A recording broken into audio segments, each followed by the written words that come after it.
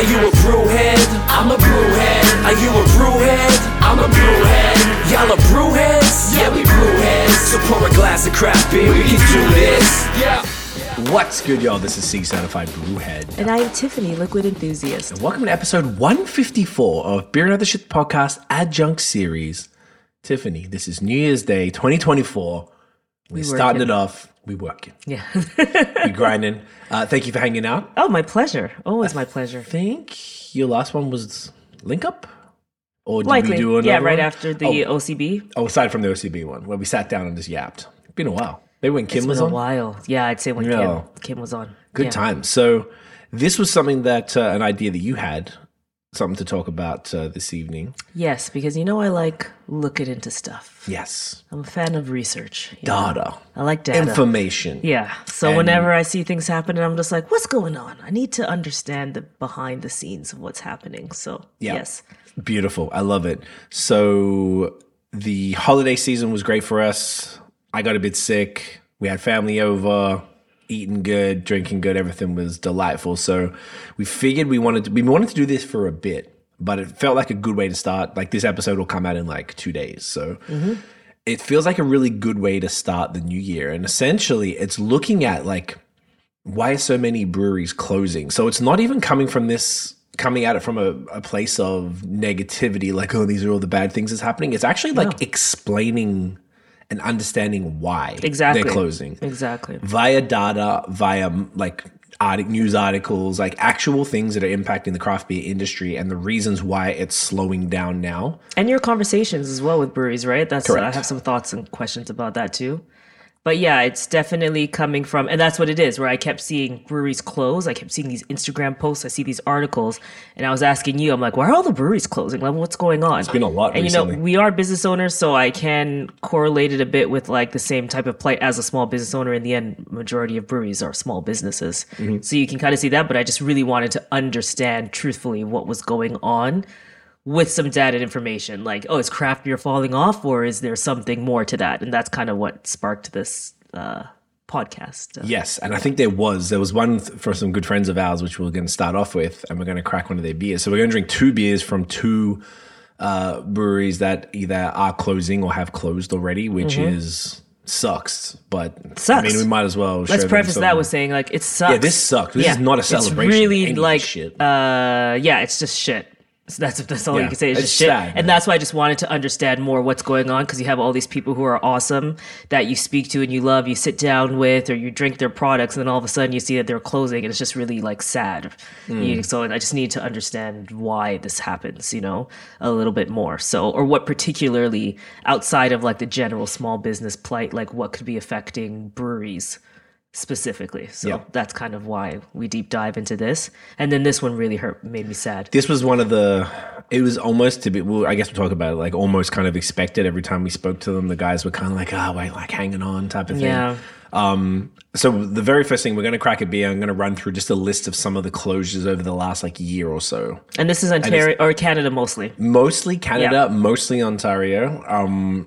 This the information that we could find, and this didn't even take me that long to find it, which is even sadder. Yeah, it was pretty easy, and it was just rattling some off the top of my head, plus some mergers too, because it's not just closures. A bunch of companies have merged or been bought or had to sell, which is already indicative of something that's going on where you need to combine forces. Correct. If it's not like an all-out acquisition and someone's getting bought out because the really good opportunity comes their way, it's like then there's likely that's something different. There where you choose to merge. Correct. To give yourselves both a better opportunity. Yes, so, exactly right. So the beer we're kicking off with, we're going to drink 2 beers tonight, is Lalo's Zenith. It's a Belgian golden ale. So Lalo, we're essentially a nano brewery, Toronto's smallest brewery. Good friends of ours, Dan and Colin. Colin actually lives here in Hamilton. And we bumped into him over the summer at Supercrawl, and I was like, things, and he was that, Yeah. And then we bumped into Dan driving past out front sometime in the summer as well. That was in August. It was in August Yeah. because he was saying that you're right, because Yeah. he was saying the events in September for their anniversary. I think it was their 7th anniversary. So lasting 7 years is nothing. Incredible. That is like no small feat. Businesses Yeah. don't last a year. So No. that's incredible. Yeah. So, I mean, it's big ups. And these guys were introduced to us by friends and former clients of ours, Sweet Touch Foundation. They're 2 DJs, brothers of the DJs. Shout out to Rick and Paul, lovely as humans. And they took us there because they knew we were into beer in 2016. So we knew them right as they opened. Yeah. And I couldn't believe that there was a beer space that had hip hop in it, which was something that's important to us. And we've seen 1% of the time in all the breweries that we've been to, mostly Less in than the States. 1%. Yeah, fair. So it was really cool for us. And, you know, Dan was a musician and he was on my album too. And he wrote this really like a song about my dad who passed away. And it was like really thoughtful. Like, I love these guys. Like, I really do. And it was just, we didn't even get to get out there before they closed because December was wild. So we were sad about that too. But we did a pod sometime over the pandemic. We had them on a bunch of times. Yeah, a few times, but, I had, luckily, I got 1 bottle left. I had 2 bottles sitting around. So I thought I'd bust out this Belgian Golden Ale, 6.1%. Yeah. To show some love to these guys. Oh, 2017 was the first pod, the Urban Beer Hall. Correct. Yeah. That was the first one. So how do you want to do the photos and everything? I'm just going to take a shot of it, Yeah? like poured. Sure. So. Do you want me to pour you first? Or do you want to pour yourself? No, you should pour. me you should first? pour that one. Okay, and you can take a photo with this. Beautiful. Yeah. So It's my glass. I have a fun holiday glass. Okay? Yeah, it's Tiff not was like, really. I got like matching glasses. being- Like, I want a fun glass. I was like, I fine. need a fun glass. Okay, we're celebrating still New Year's Eve. in terms of being New Year's Eve. Maybe the topic isn't celebratory, but like I'm No, I'm we're trying to keep the it NYE vibes. You know. going Yes, exactly. So once again, they do Lalo, or did, unfortunately, because they closed. on. I think it was like right before Christmas. They decided, right? Yeah, it was like the Friday before Christmas, so 21st, 22nd, something like that. Do you know what's really funny? We're recording a craft beer podcast and I get the Apple News notification that says, does dry January actually do anything? Like, guess not. the timing. So this is Although I essentially... get excited for NAs and stuff like that, but I get we excited love- we're for gonna NAs talk all about that. season long. Yeah, so we that drink, doesn't change now. Yeah, drink that's that all like year round. I'm in the NA bag. For We sure. just we're a little more rounded. We don't dry January is redundant. That's all the conversation. Unless you like it, but for us, it's redundant. I mean, Yeah, I think it's fine if you want to build a habit or condense Yeah. it. That's fair too. I think it's dope for that. So anyway, this is a 6.1 Belgian Golden Ale. Like it's looking touch cloudy, kind of like a ambery kind of color, a little light amber. Would you say? Yeah. Yeah, I would definitely say a little light amber there. Nose, kind of that Belgian nose. The tasting notes on Untapped are saying stone fruit, bubblegum, shortbread. Shortbread's interesting. Yeah, this is not my jam at all. I don't love this type of Belgian beers. Yeah, like I love Belgian. Yeah, Tiff is definitely more into the thing, but I like testing the waters a bit more. And once again, cheers to Lalo. Long live Layla. Long live Lalo. Hopefully they do come back. Nice. It's probably a couple years old, this bottle too. Yeah. Oh, that's nice. I like that a lot. Yeah, crisp, clean, fruity, sweet. All those, I don't know about shortbread, but I definitely get the stone fruit and bubblegum, like from that Belgian candy sugar type shit.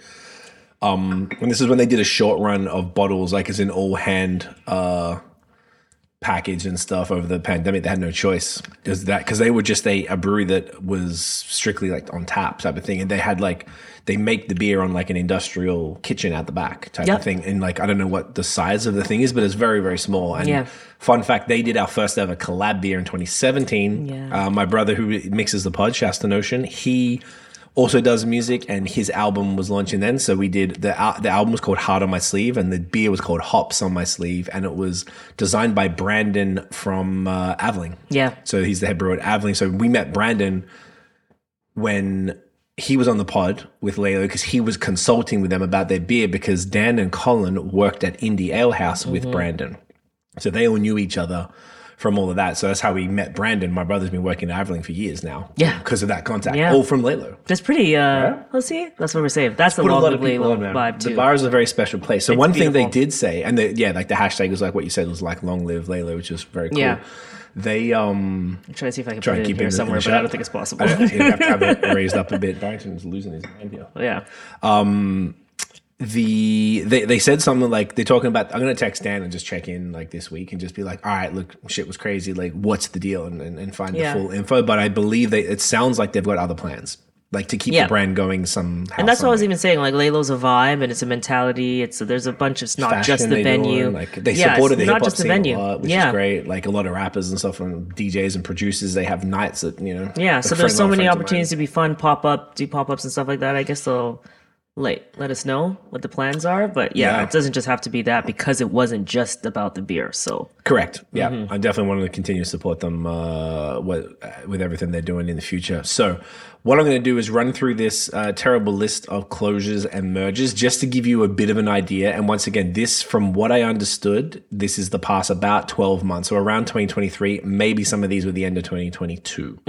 So, Layla was the top of the list. On the same day, I saw this brewery called Catalyst with a K in Ontario closed.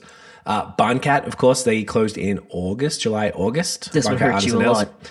That was That hurt you a lot, the I remember. yeah, that was for the Haze Boys and stuff and the Mm-hmm. Stouts and this hurt everybody. I mean, you can imagine how like guys like Troy from Badlands and Bebo and Chris and Third Moon and all these cats who like worked with them a lot. Greg from Mm-hmm. Counterpart, Cam and Joe from Willowboard, like all those dudes, they all were really close and stuff, and it's super sad. Yeah. They changed the game, but the good thing is, one of their tanks was bought by Third Moon, so the tank lives on, which is cute. okay, yeah, I love So I got that. to see that when I went over the summer. And then the other thing was I found out Matt from Barncat, so it was Matt and Jeremy. We had Jeremy on the pod. And then Matt ended up working at a brewery called Sparrow in Cambridge. And I didn't know who they were. They've been around for a while. And I saw them in the fridge at Durand, which is my favorite store in here in Hamilton. And I just trusted Chris, the owner. He just curates. I'm like, well, if Chris says it, I told him that too. Okay, I nice. was like, yo, if I didn't know what they were, and I was like, well, I don't know, fuck, let's roll the dice. If Yeah. Chris said it was okay, then it's fine with me. Yeah. And they were fire. And then I found out after the fact. And you're like, this is a line. I was talking to them on DM, and then Yeah. they told me that Matt from. I was like, oh. There you go. So that's beautiful. So at least that kind of lives on to a degree. Yeah. So that's exciting. Rhythm and Brews, they were in, what's the town? Kitchener or something? Shit, I forgot. I can tell you. Thank you. I think it was Kitchener. Rhythm and Brews Brewing. Yeah. Either way, it was in that kind of general region. there's like a podcast even called Cambridge. Cambridge. Okay. Yeah. So same area. One called Andina in BC. Le Brasseur de Temps in Quebec. That's Arnaud's dad. So Arnaud So okay. And he's like legendary. That's a legendary brewery. So that's Jeez, super- okay. That really means that like some shit went down. Yeah. If they closed. Callister in BC, but I looked it up and it looks like they might be. They closed one tap room. They might be doing a Lalo thing. I don't know if they're going to be contracting from somewhere. They seem to be trying to keep the brand alive. So they did a really good interview. So we'll speak about them in a little bit too. But theirs was due to rent Rent increase, which was like I found out from an Barncat astronomical, like adding $10,000 extra per month to their too. Yeah, costs. which is not So, happening when things are already struggling. So it looked like they were looking for another venue, so it's more like a temporary pause as opposed to a full closure. Yeah. Okay, so temporary. That's great. That's good news. That's what happened with Barncat, and they decided to throw in the towel. I think they just had enough because it would have cost them just as much to start a new brewery and move all of the stuff as it would to pay the extra in rent. So that made no sense.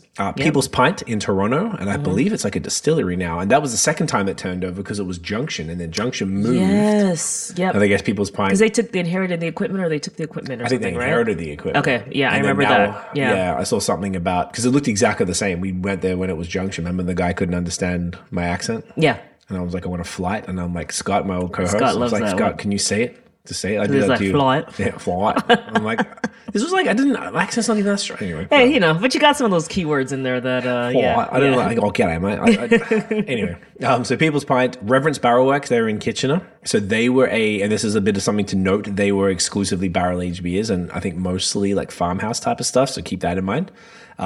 Little Beasts, so they actually sold as opposed to like closed down. So they're actually under new ownership, but I thought it was worth mentioning. And I did see the new owners like introduce themselves on social and stuff. And they kept the staff, which is good for them. Five Paddles, also in Whitby, same thing. They sold, new ownership, and they brought back. We had them on the pod recently to break all that down. And we hung it out town. Yes, Yeah. which was fun at the Pump House with everybody. New Ritual, they were in Oshawa, and I think 2 partners left and 2 partners stayed. So now they're rebranded as Lightcaster and I went to their social, but I feel like there was like no buzz about it. Like, so they closed down that brand.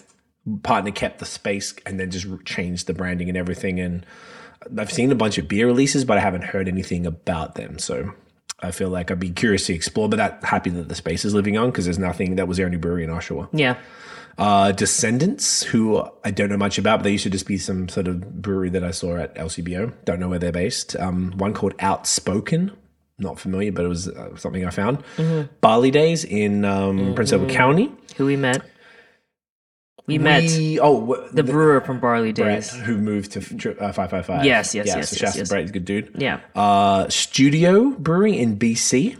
And Stillfields, which is a real shame. And Stillfields are another brewery who does almost exclusively farmhouse. Yeah. I just remember their branding being pretty gorgeous. It's beautiful. Because I always like, anytime I ever saw it, I was like, what's that beer? Usually in Durand, I'm always like, oh, what's that again? And I'm like, oh, yeah, okay. So they were as ex-Bellwoods brewer. And it was up in Meaford, Ontario, which is like 2.5 hours here. It's just before you go up the peninsula towards Tobermory. Ooh, okay. Yeah, so it's far like out. Hella far. So they're open until they kind of just clear out their inventory, from what I understand. We're going to be drinking one of their beers next. And look, I'm going to be honest, and this is part of probably the problem. There's been so many breweries that this is the first time I bought their beers. Why? Because I don't really drink much farmhouse beer. And their lagers I always wanted. But I feel like they sold pretty quick in Durand, or I like saw them like, oh, that's cool. I didn't really know. I was just like, I'm trying to keep up. I'm trying to, I think when we moved here, it was only 1.5 years ago, but I'm usually up on everything. But going into the store every week, and now trying to keep up with all the things that's going on and get totally reacquainted with now, like this is what I'm getting all the time. Yeah, it was just difficult. It was just one of those things where you just missed the boat a little bit. So I got a couple of their big bottles, and look, that's the other thing. Like I think they were like $18 and $19. Once again, this is secondary, so this is sold to a store at retail, so they are marked up a little than if you would get them direct, but. I mean, better get them direct. Does that mean that you can purchase online? I don't know if you do you need to go? Because if you need to go, that's almost impossible. I think they probably would then. So, but you probably be paying the $10 shipping. So, say if I got 2 bottles, I would have saved the money. I would have spent less than that buying at Durand. And they had like 3 or 4 different big bottles. I think they might have had some other ones. I didn't look too much. I wanted to try those lagers in the stubby bottles, but they moved kind of quick. So okay, well that's good to know. I'm excited to try. That was moving quick. Yeah. Yes, exactly. So look, I don't know. This weekend, I know last night I drank a bunch of farmhouse stuff because it's New Year's Eve, and it feels like continuing. It feels like a good thing. It just sucks that then I think that's the problem. A lot of people, there's so much competition that you just don't get around to stuff, and then all of a sudden they close. It's annoying. It kind of reminds me of like, again, when we're talking about competition, and we'll talk about market saturation in a little bit too, but it always felt like how when we were in Montreal, we always saw like restaurants, and we're like, we got to go to that restaurant, and then we take 1.5 years and then it was closed. And that's literally what happens. It's the same shit. And it's like we all don't get to seize the opportunity, and it's not like we're indebted, like you have to go buy, but it does suck because that's what happens. Maybe so many people are always like, oh yeah, I'll try that one soon, and then it just you miss it and the place closes, unfortunately. And that's really what if too many people do great that. comparison with the restaurants, because that's a big one for us. So we always want to, and you just either you have to eat out every night. Yeah. Like it's just not possible. Yeah. Particularly in a city like Montreal with so many there's so many options. Less here, but still a ton of options. Yeah. Yeah, it's kind of crazy. All right, and then we have just about 5 different sales and mergers. Or I think some of them were sales, but there were 2 breweries together where it was like, say, Little Beast and 5 Paddles sold to private individuals. Yeah. The other ones were sold to other breweries. So Steam Whistle and Bose is the big one. They merged. Now, that could have been the end of 2022, but I thought that was massive because Bose were one of the early movers, not first mover, but early movers in Ontario craft beer. So for them to have to sell, merge, whatever is wild to me. Crazy, really indicative. Okay, so this is an interesting one. Skeleton Park is a brewery in Kingston. They bought, this was a buyout, Signal Brewery and Spearhead. This one bugged me the fuck out because Skeleton Park, I don't know much about them, but I just knew that they had some beers at the LCBO and that was kind of their thing. I'd had Signal beers, obviously had Spearhead, hadn't been to any 3 of these places. They're all Kingston, PEC kind of area. So being that Skeleton Park were a small brewery and then they bought Spearhead, obviously were quite big. They were contracting for they had like a contract brewery where other breweries would, use buy the tank space or whatever. Wild. So that was a very interesting one. But he's keeping all the brands and whatever. So Yeah, he's keeping all the brands. yeah, and just trying to sort of Yeah. work with that, which is fascinating. Black Oak and Silversmith. So Silversmith in Niagara-on-the-Lake. Black Oak were in like Etobicoke or something from memory, and they were like, or was that Black Creek? I don't know. These was like a brewery that I used to drink like in 2011, 2012, and I don't know much about them. They've just been around forever, and yeah. So them, Redline and Barnstormer in Barrie, which I think I heard about by word of mouth. I didn't even find any info on that. And Muskoka, they bought Rally Brewery, and we had them on the pod. So Rally, I think they do. I actually saw the guy Alan post like on LinkedIn today, and he's moved to BC and started a whole other business and whatever. So I think they were the beer that were the what do they call them? They were like electrolyte beers. There's a name for it. Anyway. Electrolyte beers? Yeah. Like Okay, but I do remember them. They were like the rehydrating beers and Correct. stuff like that. I do remember that, yeah. Yeah, so those are like sales and mergers. And then, of course, the big one, without going outside of, and this is just kind of Ontario, Quebec, a little bit of Canada. Yeah. I don't want to go, I thought we'd be here for fucking. But we just wanted to illustrate how much volume. has happened and how much is going on. And if this is just located to one place. Yeah. But obviously the big one in the States was Anchor in San Francisco, who obviously made the steam beer Can famous. I say one thing? I just had to Google to make sure we were allowed to say this. Okay. Yeah. So we're okay. Because I remember we kind of knew some. Okay, anyways, yeah. Mascot bought Kensington. Yes. That was the other one. Because I That's was one I like, should there was have brought another one, yeah, that happened there. And I needed to make sure it was like officially written somewhere. I that just couldn't down here, remember. just So that was another purchase that happened. Yes. Yeah. And they actually shut down the Kensington the location, Kensington, right? Yes, because Kensington had the location in Kensington Market, and they had a facility in Vaughan, I believe. And then Mascot has a King Street brewery and a Etobicoke brewery. And Yeah. I was speaking to Aaron from Mascot. He told me this ages ago. Like it wasn't a done deal. Yeah. And That's why I couldn't remember the blur. if we could say, so I think it's public. They closed. He said they were going to keep the Kensington location, so maybe they are, and they've just closed that down because he wasn't sure what they were going to do with the brand. He was like, "Oh, should I take the SKUs, make everything Mascot, or should I just run both brands?" Yeah. He wasn't sure. Depends how much equity is in Kensington, because that's like probably a large decision. It's been around for a while. Like, for example, Little Beast had a lot of love behind them, so I could see wanting to keep the name and keeping the branding of it. I always thought that, the same as with Five Paddles. It's almost like if you take over a restaurant, it's just under new management. I mean, I guess that's fine. I always feel with breweries, wouldn't you want? I mean, maybe it's just me. Depends why you're purchasing it and what your thought is, but if something has equity in it, it's beneficial usually to hang on keep to it and yeah. keep, it's just because maybe some people might like it was done a certain way, and then if you change it, then you're going to piss off those take existing that risk for consumers sure. rather than Yeah. starting a new brand in the same space. I don't know. That's why the best case scenario is you buy the place and the people who make the stuff are still there. Yeah, exactly. Stay on. Not great for the owners, maybe, but like great for like as if you're purchasing. if you're the Yeah. new person. Exactly. So great Sorry, point. but yes, Anchor Brewing. Anchor Brewing, and I don't know what's happening with that still. I know that they were trying to save it. There was like a To Eamon's dismay. crowdfunding. Yeah, a good friend Eamon. We had our friend here from was SF at like the exact devastated. time, Like, and he born and was raised San devastated. Francisco. Yeah. And like that's part of his big beer drinking.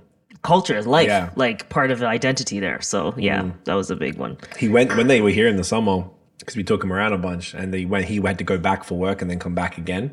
But he did like a check. What is it? Not check bag, like carry on only. Because I was like, guess Manco, because Yeah, they haven't. they travel the right way, which is just easy. Which is carry on smart. and So move on. yeah. So hopefully they get that going. Yeah. So a stat that you found. Now there's not as much stats for beer stuff. It's really tough for Canada. I know that the provincial bodies and the CCBA are doing what they can and running all these studies, but the Brewers Association in the States has way Yeah, they're more really- on they've got everything, a lot. diversity Yeah. and like blah blah blah, all that shit. Maybe so they just have a full data analysis team. they they're really dedicated 10,000 to that. breweries versus Yeah. like 1,000. It's a big I mean, difference. it's Yeah. a big difference, and Yeah. 10x the population. Population. So it makes sense. Yeah. So according to them, in 2023, if that was correct, there were 420 breweries that opened and 385 breweries that closed. So it's only 35 different. Yeah, 35 new breweries. 35. Yeah, math. Yeah, you're Math, right. yeah. Am I right? Yeah. Yeah. That sounds right. We're both terrible. But that's a very wild number. That nearly as many breweries that are opening are closing in the That same might year. flip. Yeah. As in, like there might be more closures than openings in the next few years. But that's how you get such a slow growth. Yeah. That's the formula Well, for we're it, in right? the opposite of growth right now, it yeah. seems like. Yeah, exactly.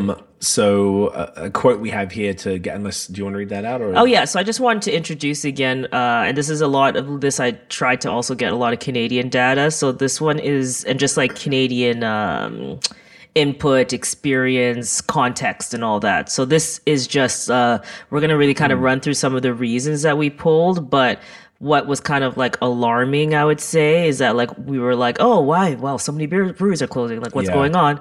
Then look at this quote from Christine Comeau, who's the executive director of the Canadian Craft Brewers Association. She's lovely. And she said that 2024 is going to be a really difficult year for many Canadian craft breweries. And I've heard anywhere between 10 and 20% of Canadian breweries could look at closures. Damn. So that's not the direction that we are interested, we are that's not hoping what we for. want to go. That's not what we want to see. So I thought that was interesting in terms of an outlook. So I wanted to kind of go 10 through. to 20% of Canadian That's a breweries. massive number. How many Canadian breweries are there? 1,000-ish. 1,000-ish, right? Yeah. So that is an I might be wrong. Maybe astronomical I'll see if we number. can double check that. Let me see. How many? I hope I'm like I have that number in my head because I think there's like 400, 450 in Ontario or something. I think by the time you add it all up, 1,000-ish. Yeah. So Maybe there's not like any. So either way, say if it's 1,000, that's 100 breweries. yeah, that's still a lot. Okay, in 2022 there were 1224. Okay, there you go. So it wasn't too far off. Yeah. So sorry, I just wanted to make sure I posted Laylo on stories, give him some love there. Yeah, you know the fucking vibes. So yes, okay, so that's fucking terrible. So the first thing is we need to look at the reasons. I mean, this is happening. Everyone sort of talks about it. I feel like this has happened a lot on the pod, which is what you were referring to earlier. So I might have some qualitative. Yeah. Anything you've heard over the time in the 1,000 podcasts or something like that. But even I'd have to double check. I don't know how many it's been, but if this is 154, and if you combine this with the old series plus link up, we're probably somewhere between 350 and 400. Okay. It's just because we didn't do it consecutive, Yeah. because we The wouldn't whole have story. changed it. We wouldn't have changed it. The pandemic happened and et cetera, et cetera. But speaking of the pandemic. Oh, good segue. One of the very key reasons, which is no surprise, that's why I thought we could just get it out of the way first, is obviously the pandemic hurt small businesses in general and multiple businesses across the board. Shutdowns over and over again. Could you imagine this life that you have a business and then the government's like, shut it down for X amount of months. I don't even remember how long we did. 2 weeks, and then 2 more weeks, and then we were talking to brewers who were like, "Oh, gotta rush because we're gonna be open and get in the patio." We were having a one podcast show. Yeah, it was Bandit because they were ready to open their patio, and then 2 weeks later they had to close everything down again. And they had to stress and get all this stuff the night before, and like all the staff were there, and this was like a Thursday or Friday night or something. Just because they were so excited that they finally would be opening and getting to. That was when their patio they got to open on the patio, so people got to have that. So did that, and then in the end you shut down again. So you play this game for give it at least a year and a half, because in the mid 2021 is kind of like when people started to be able to go do Prince things. Edward County. Oh, you're right. I think it was out around. Yeah, slowly started opening again. So that's a year and a half going back. That's what I'm saying. It was still random though. Yeah. Quebec. We were in Quebec, which was a lot more strict on the closures, but. Which of course we saw there's the back closures and there. forth that Ontario had, Exactly. which I think was actually almost more stressful for the business owner in the end, because you got staffed like, sorry, you're off again. Like, fuck, we need you back. We need you all back. Oh, we're short staffed because they like, I don't want to work. And the staff's like on SIBA some now, loan. like, They're doing SIBA. And speaking of SIBA, hang on, not SIBA. They were something else. SIBA's They were SIRB. SIBA's the business one. But speaking of SIBA, and this makes complete sense. That's so I didn't even SIBA, see that. yeah, there you go. I know the segues are seamless. Okay, so a big portion of this and a large issue is going to be SIBA loans. So SIBA loans, we took a SIBA loan, for example. So SIBA loans are loans that the government introduced during the COVID-19 pandemic to kind of alleviate some of the burden and pressure for businesses and ease cash flow a little bit. So small businesses or businesses in general and nonprofits were allowed to take these loans. These are interest-free loans that we had for about 2 years. And kind of like, kind of towards the end of 2020. So it'd probably somewhere between 2 and 3. Yeah. I think it was actually 2020. Or was it the next year? No, I think it was 2020. Because we had to show because we used it for employees. Yeah. So that was the end of 2020. So what has happened though? What had happened is now these loans are up and ready ready. By January so 18th? Can I tell you just a small joke about the government here? I just gotta say a small away. joke. Ain't So nobody I fans remember like we knew already that they did extend it a year. So I will say that. Like there was a time, remember the CEBA loan was supposed to be due remember. last year and then they extended it and now we had it due December 31st, 2023. Then a bunch of business owners, like a whole coalition came together to try to extend it. They're like, hey, listen, when you think about it, everybody, like the hospitality sectors have not bounced back in full. They're nothing like what they were pre-pandemic, right? There's still so much that's changed, even just with the economy in general. People might not be eating out as more. There's so much that's gone down, right? Yeah. So now you're not making as much, but you have to pay back this interest-free loan. So they went to the government and asked, you know, like, hey, can we extend this out? And they're like, yeah, till January 18th. So they're was like, it instead of January December 8th? 31st, I saw now when I was paying ours in the back end, because we paid ours in If full. you paid in time, you got to keep some. 'Cause you of the get to money, keep some. so you So, didn't have yeah. to pay the whole amount back. Yeah. And there was, I don't know what, there was a million different It's ones. a We good only qualified forgiveness. for the Yeah, small one, there was a but- forgiveness amount that they gave you if you pay early. So we paid early to keep the amount, but in the end, not everyone is going to be able to pay early. And when you think about breweries and stuff, they're taking way more money than like someone who has a service-based business, for example, is Yeah, with taking. digital and- So you're not making as much money as you used to, likely, or maybe just recovering. And now on top of everything, you have to pay the government. You either feel obligated that you should rush to pay the interest-free loan back so you can get the forgiveness amount, or you're going to now start coming back into paying a fee again. Now you're adding to your monthly costs because you have to pay. That loan is up now. Yes. So because they're not recovering as fast, so for example, in BC, the BC Craft Brewers Guild said that 15% of its members might face closure if they don't get extension on these loan payments. This is how you contribute to closures. With this exactly. It's like not understanding what's happening on the ground and just holding people to like just, oh, well, you said that and this is the way it's going to be, so it has to be that. And we're not going to think of all the other factors maybe around this and the fact that small businesses are the backbone to society and that we need them actually for economies to thrive.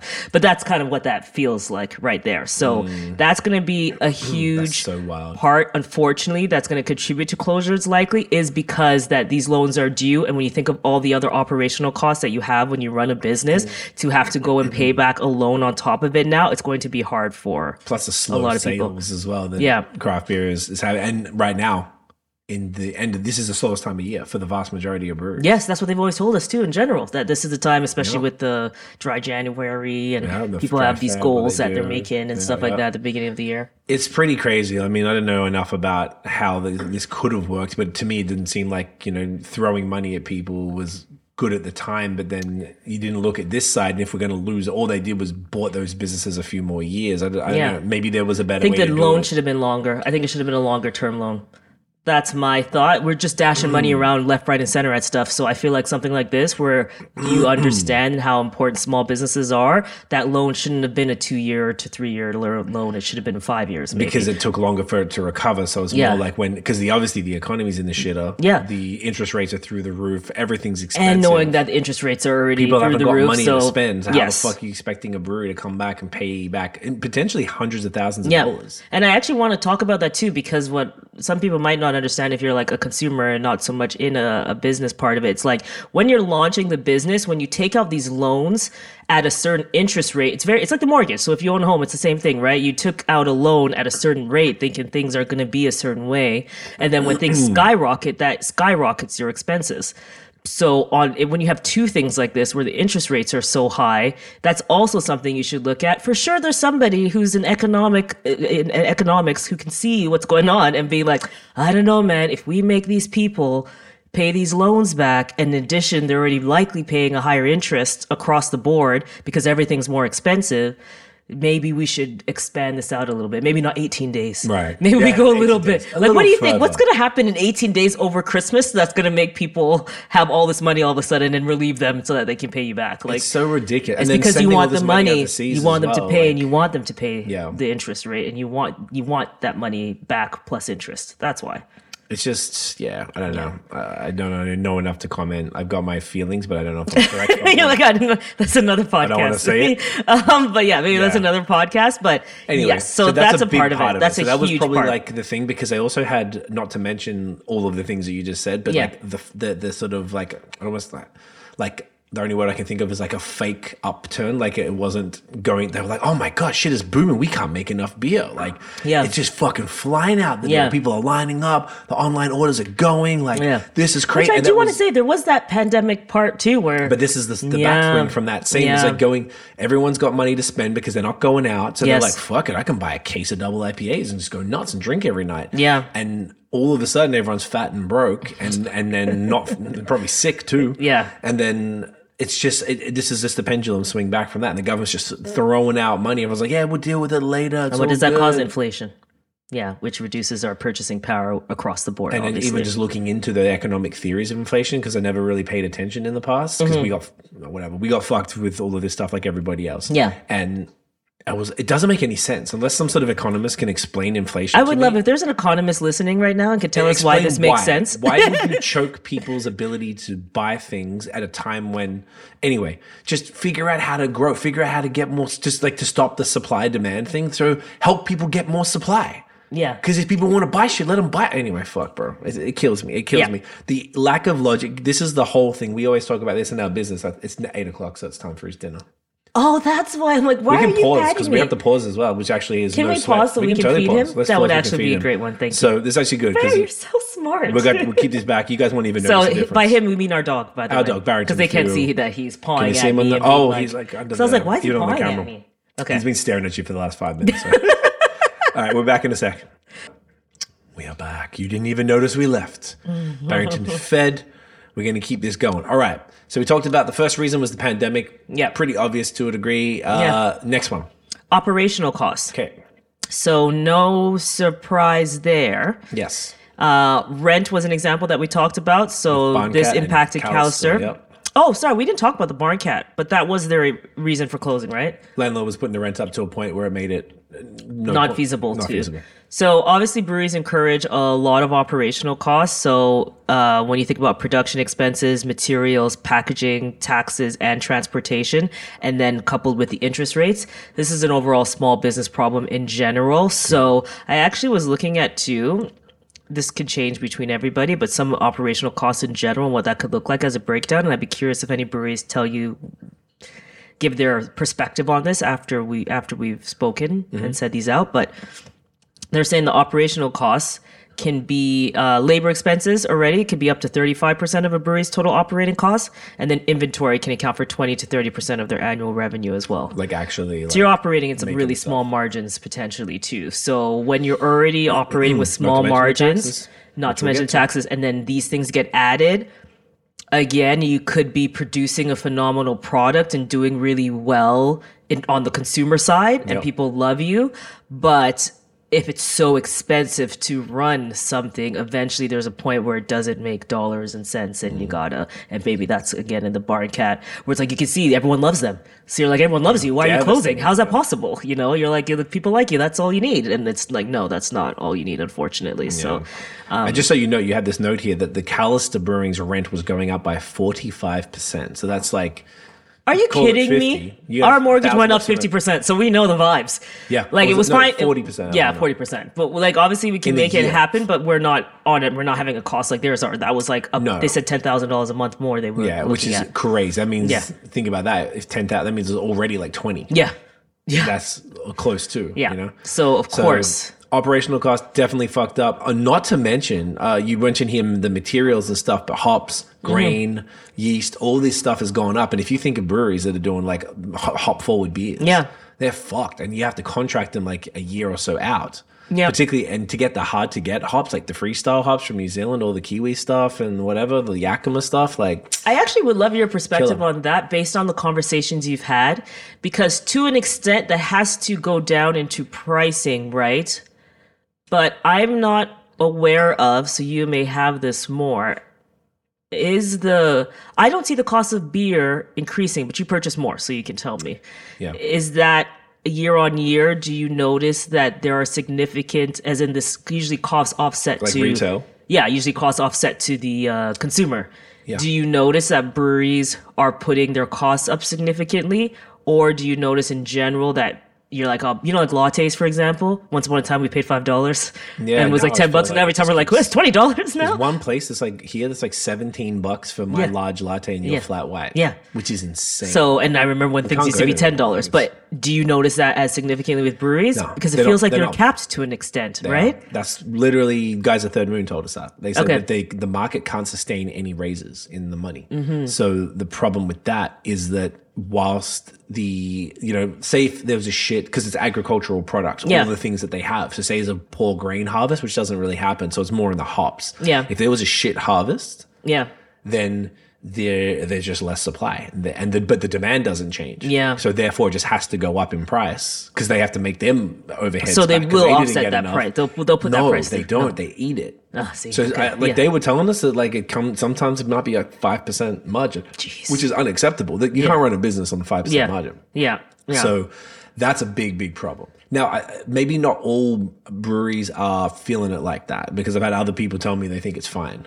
in terms of the margins that they hops, have, or think the it's- I've had one particular person say that they didn't really think that was the case, at least for them. But they could speak for them. But they don't make the type of beers that these other guys do. Yeah, That are or if super you're thinking hop forward. about, say, a brewery like a Third Mood or like, say, Badlands, Badlands, for Counterpart. example, they're making like very obviously hop forward, very robust beers that all have to be more expensive. There's just no choice. Yeah, And otherwise you get what you pay for. That's I always don't going to think be they're the case. overpriced personally. Yeah. But like I'm willing. And you that's what I are- want to ask you next is like, do you feel that the market rate is fair for what the cost of beer is? Do you think it could be higher and it would still be fair? Or do you think it could be...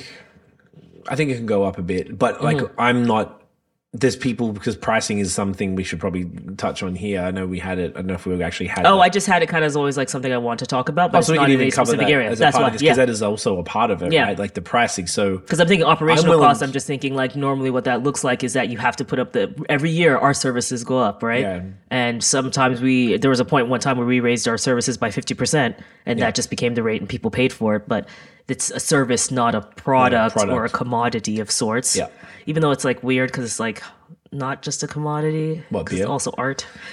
craft beer compared to maybe domestic macro beer Yeah. is you're right. Yeah. But it's looked at that way probably by the market as opposed or maybe some consumers. Yeah. Whereas like we'll pay more for things we like, whether it's clothing or That's why our lattes are $20 latte. now. Yeah. We want to support small cafes, but we tend Well, to it's go $20 to other because ones. of that plus tips, so then you end up. I think it turns out to be yeah. 17 or 18 at one place. I don't Depending, want to call yeah. them out here. No, but, it's fine. It's just what it It's is. unfortunate. Yeah. I don't mind. See, like, I don't even, to be really clear, I don't even look at the price. Because unless it's like the bottle, it's going to be like 20. But I know like a can of haze or whatever, it's going to be under $10. And I get it from a place that I know is adding a little bit on. But if I wanted to get those beers otherwise, I would be paying a shipping fee. Yeah, And or I you would have also to buy it be- in 4-pack, right? Thank you. And that is a big pet peeve of mine. I'm not a 4-pack Shout out guy. Durand. Shout out Durand for that. And I appreciate it. There's other, Wheeled Brew and Barry and a bunch of other really great spots that do the same thing. So I think there's certain segments of the market who would pay, 25 cents more a can, 50 cents more a can. Cool. It'll get to a point where I'm like, if everything's $10 a can, like it feels like Australia and it's going to be ridiculous. So something's going to have to give. Yeah.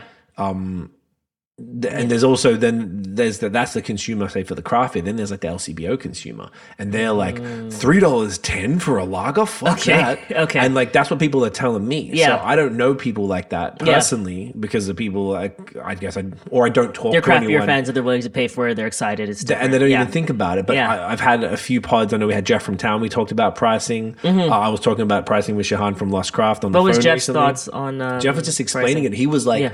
any of his beers that go over $4, the sales is not even Fascinating, close. yeah. Anything And they're under phenomenal beers, town. $4? Yeah. So his crispy is like quick ones like $3.50 or something. And I know Steam Whistle's like $3.65. I know Bellwood's Bellwise is $4.50, which is insane. So that must Nothing's mean, even close. Okay, so that to must mean they're on Nothing. like, isn't that? So I'd love to we know don't their know their numbers. sales, but I'd be so curious to know because there's also a thing here where when you do increase prices in other markets, in other businesses, like other industries, that adds a sense of premium to it, and then that actually makes people more interested in purchasing it. I think there's that to a degree. So I think that might. lager, So it's actually smart. I'm wondering if it is actually beneficial. If it's just so positioned like damn near $1 more than anything else. Yeah, like I wonder if that actually is beneficial in point. the end. Someone would have to do like some type of test Making it or the something Gucci to of, see. Yeah, because I was like, do you lagers. become luxury? And I don't even know. I know there's a time where like pricing gets added for status, like say buying a Yeezy hoodie or something like that. Yeah. For example, you buy it from the Gap, it's $30 to $40, and you buy it from Kanye, it's like $250 or something. But what if Bellwoods in the end could just be like, hey, we have a large overhead.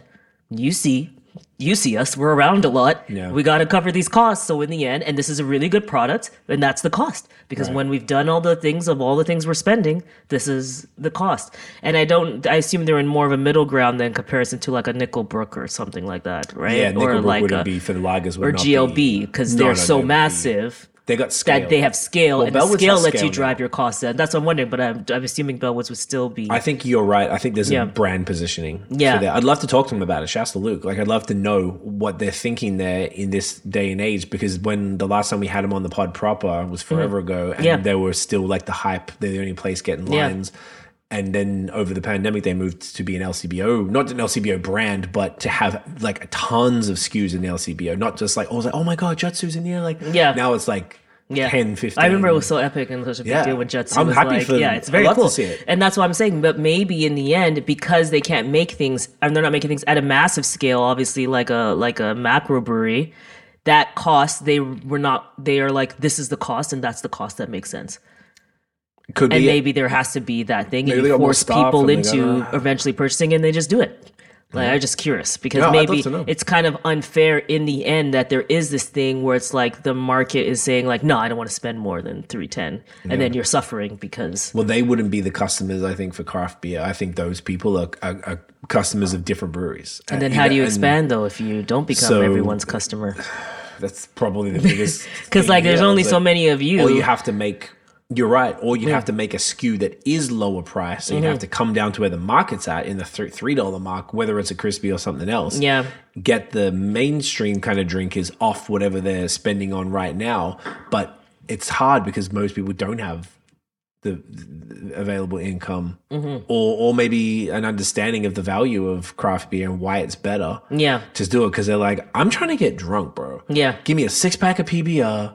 Like I was with my barber the other night just before Christmas and getting a cut, and he offered me a PBR, and he doesn't he like, know you? He knows. He's Okay. like, you're not too good for that, are you? And I was like, he's like, really? Seriously? I actually love PBRs. But yeah. You like them, but Yeah. I had a bad experience. I was like, I would have done it because I've told the story before where I declined a Budweiser to a friend. And I thought about it a bunch because I kind of almost felt I wasn't rude about it, but I kind of like I probably should have just taken it. Mm-hmm. But I did because I had a bad experience and it fucked me up. We were on tour and we all got ruined off PBRs the first night and it fucked the whole tour up. Yeah. And I can't drink them. I can't That's at fair. all. But I was asking him like, what do you normally drink? He was like, I'd get PBRs, just keep them around because they're like the cheapest thing possible. But he's if I'm drinking, I'll have like at least one tall can of beer or something. But I bet he would buy a high price whiskey. Clifford a lot. Oh, he does. And that's what he does. See, He goes, I knew drink it. a I lot was of like, whiskey. Yeah. because I also knowing him. not like I know him, but The knowing archetype. of him, it's like, see, and that's so that is there. It's like you will pay what you've been primed to value. Yep. So that almost just sounds like the issue is a value proposition, which comes with like a mass marketing. Yeah, it's kind of campaign hard to to push get, that. Yeah, But to break because through. it is as good in the end. Like you dedicate your New Year's, other people it's pop better. champagne and you're popping all like farmhouse sales and things like that. Do you know what I mean? Yeah, So like aren't cheap and they're Yeah. really well made. but Like, you they're- understand it. So it just seems like that is missing from the larger population. So it's almost like you don't need to technically decrease maybe your pricing. It's Mm-hmm. almost like you need to change your customer. that- Like maybe you're just and Yeah. expand that base out how a do little you bit. do that? And that's the problem. I don't think people have cracked that code Yeah. anywhere in the world because there's different sizes. Well, other industries have. Other industries, Yeah. but in beer, it says very specific thing. It's always been the can was looked down upon. And Yeah. beer, that's why beer was always in bottles. Cans only happened in the last I'm decade. so happy the can era came in. Yeah, again. the bottles were just annoying. So like it was a different perspective and perception and positioning, as you're saying. So to break hundreds of years of, or 100 years, say, in the industrial age of like canned domestic macro mass produced beer. Yeah. Like it's very fucking difficult For sure. to do that. So I think that's the challenge. I don't think any of the we're going to give some examples of, say, like down towards the end of a brewery, or maybe a few different ones that are, why are these guys so successful? And we can look at that very briefly. But anyway, so pricing is definitely, Yeah. I don't want to I just think it's interesting. I just think it's an interesting thing where it's like, yeah, do you price higher so that you can meet your margins and force the market to comply? Or do you? It's an interesting one, and that's probably just a large. Maybe not right That's a now, whole when the large economy's conversation. flush, yeah. Maybe when the economy had more money. What do you do in the downturns? And you can't. Yeah. But your prices are stagnant, so you can't. If your cost this much and you need to make some money on it, you can't lose it just money. feels incredibly unfair for your cost to increase, and then and you just have to eat all of it. Yeah. Yeah, so and that's interesting. So another one there. So yeah, I thought that was a good little segue into naturally. Yeah. So the other one then is market saturation and drinking preferences.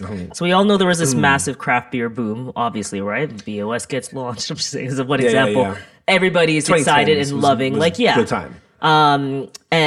After the pandemic, there was actually, which we talked about always when we were going to the park in Montreal, we noticed that people were drinking. Like there was like one summer, and it was like right post pandemic or right when you were allowed to be in parks and stuff more. Would be my guess. Yeah, and we're like, everyone has like the Mike's, not the Mike's Lemonade. He's been around forever. Or White Claw. White Claw was I was the like, first thing. whoa, it's like everyone's bringing boxes of White Claw back in the day. Brands, though, yeah, and local brands. Quebec's big on that. Yeah, but there was still a lot of like White Claws. When I remember people used to bring beer packs. in packs because in Montreal, wonderful place. You get to drink in the park legally and live your best life. So I remember that and be like, that's interesting that everyone has like the White Claws. What's going on there? So the ready to drink, and when we say ready to drink, these are just the drinks that are either like made in a can, like they might be a mix. Yeah, so they're pre-mixed drinks, which were popular in Australia, but weren't as popular here. And then seltzers in general. The ready to drink consumption has grown 104% in the past 2 years, while all other market segments of alcoholic beverages have contracted in their percent of equivalent volume. That's crazy. That 104%. Almost like that's one of the major things here, it sounds like. That would have to be a huge thing, and I'm unfortunately one of those people. Yeah. So I know it. Sorry. I know that I am a contributor of this, and that's why it's like not even that I'm not so surprised, but I'm just like, whoa. It's like I naturally got there. Why did you go? Because that could be the same reason other people did. A few things, which It wasn't like you were buying beer. I was just sharing. No, it's not even like I was crazily buying beer. Yeah, exactly. So it's just that I even stopped consuming, so you probably would buy less, or I just consume it less in general. I found other ways to other people are on top of it. If they're like me, then they were purchasing, but they would have switched over to ready to drinks perhaps. So the reason that I did was because I was just being more health conscious. And when you have these RTDs, a lot of them are like low cal, and you know all the ingredients in there. They're kind of there. I know beer, you know the ingredients to extent, but they're a bit more full, right? So calorically, that makes them a bit more dense. Yeah. Where when you have like a Willibald, I'm at like the Willibald seltzers, I'm at like 90 calories in a can. You're like, I can have like 7 of these. Do you know what I mean? So and I think that's a shift that people had coming out of the pandemic, where they were eating and consuming a lot. So they were probably looking at ways to cut back a little bit. Yeah, as you and they're a lot cheaper too. Like the seltzers, particularly. That's why White Claws, because I think I don't know what they were costing. I haven't bought them, but they're probably. I was at what's the fucking place called? One Stop. It's a beer shop in Rochester, New York, and we've been there a couple of times. We were there, I don't know, like a month ago, and I was talking to the dude, and he was telling me, because he remembered me from last time, and he was like, "Oh, we're talking about Happy Dad, the seltzer brand," and he was like, "Oh man, before they got distro, I used to drive down." Is that the Milk Boys one? Yeah, the Milk Boys one, and he used to drive, I think, to New York City from Rochester, which is probably to get Happy Dad. And come back with like damn near a pallet full in a truck, get like a Sprinter van type thing and fill that bitch up. Wow. And he said people will come from Canada and they would buy like a dolly, like a Treehouse. Yeah. Cases of this shit. And he's like, it's like $20 for a 12 pack. And so what's that work out to be? It's less than $2 a can. Yeah. I didn't even notice that. I don't think that's not the same with when I'm purchasing the craft one. So correct, because you still go the craft one. But my point is, it comes back to both the calorie conscious people, but also the price conscious people. Because if you're going to go and spend, you're not going to get a good craft beer. Like you can get Godspeed. I think it's $3.50 or $3.75 for a short can. Which delicious, flawless perfection. Product. Yeah. But not everybody thinks it's worth that, because you could get two like old, what's it called? The old style Pilsner, that shitty like Labatt one or whatever it is. You know it if you see it in the LCBO. You might guess like $2 something a can. Mm-hmm. Yeah, old with OLDE styled Pilsner. I think it's got like a white can with colorful drawing on it or whatever. It's not, I don't like it at all, but say that is like $2 something, because I was looking at prices recently. So is it this one that has the colorful, like the people on the city and stuff? Oh, of course, they're making me do the login.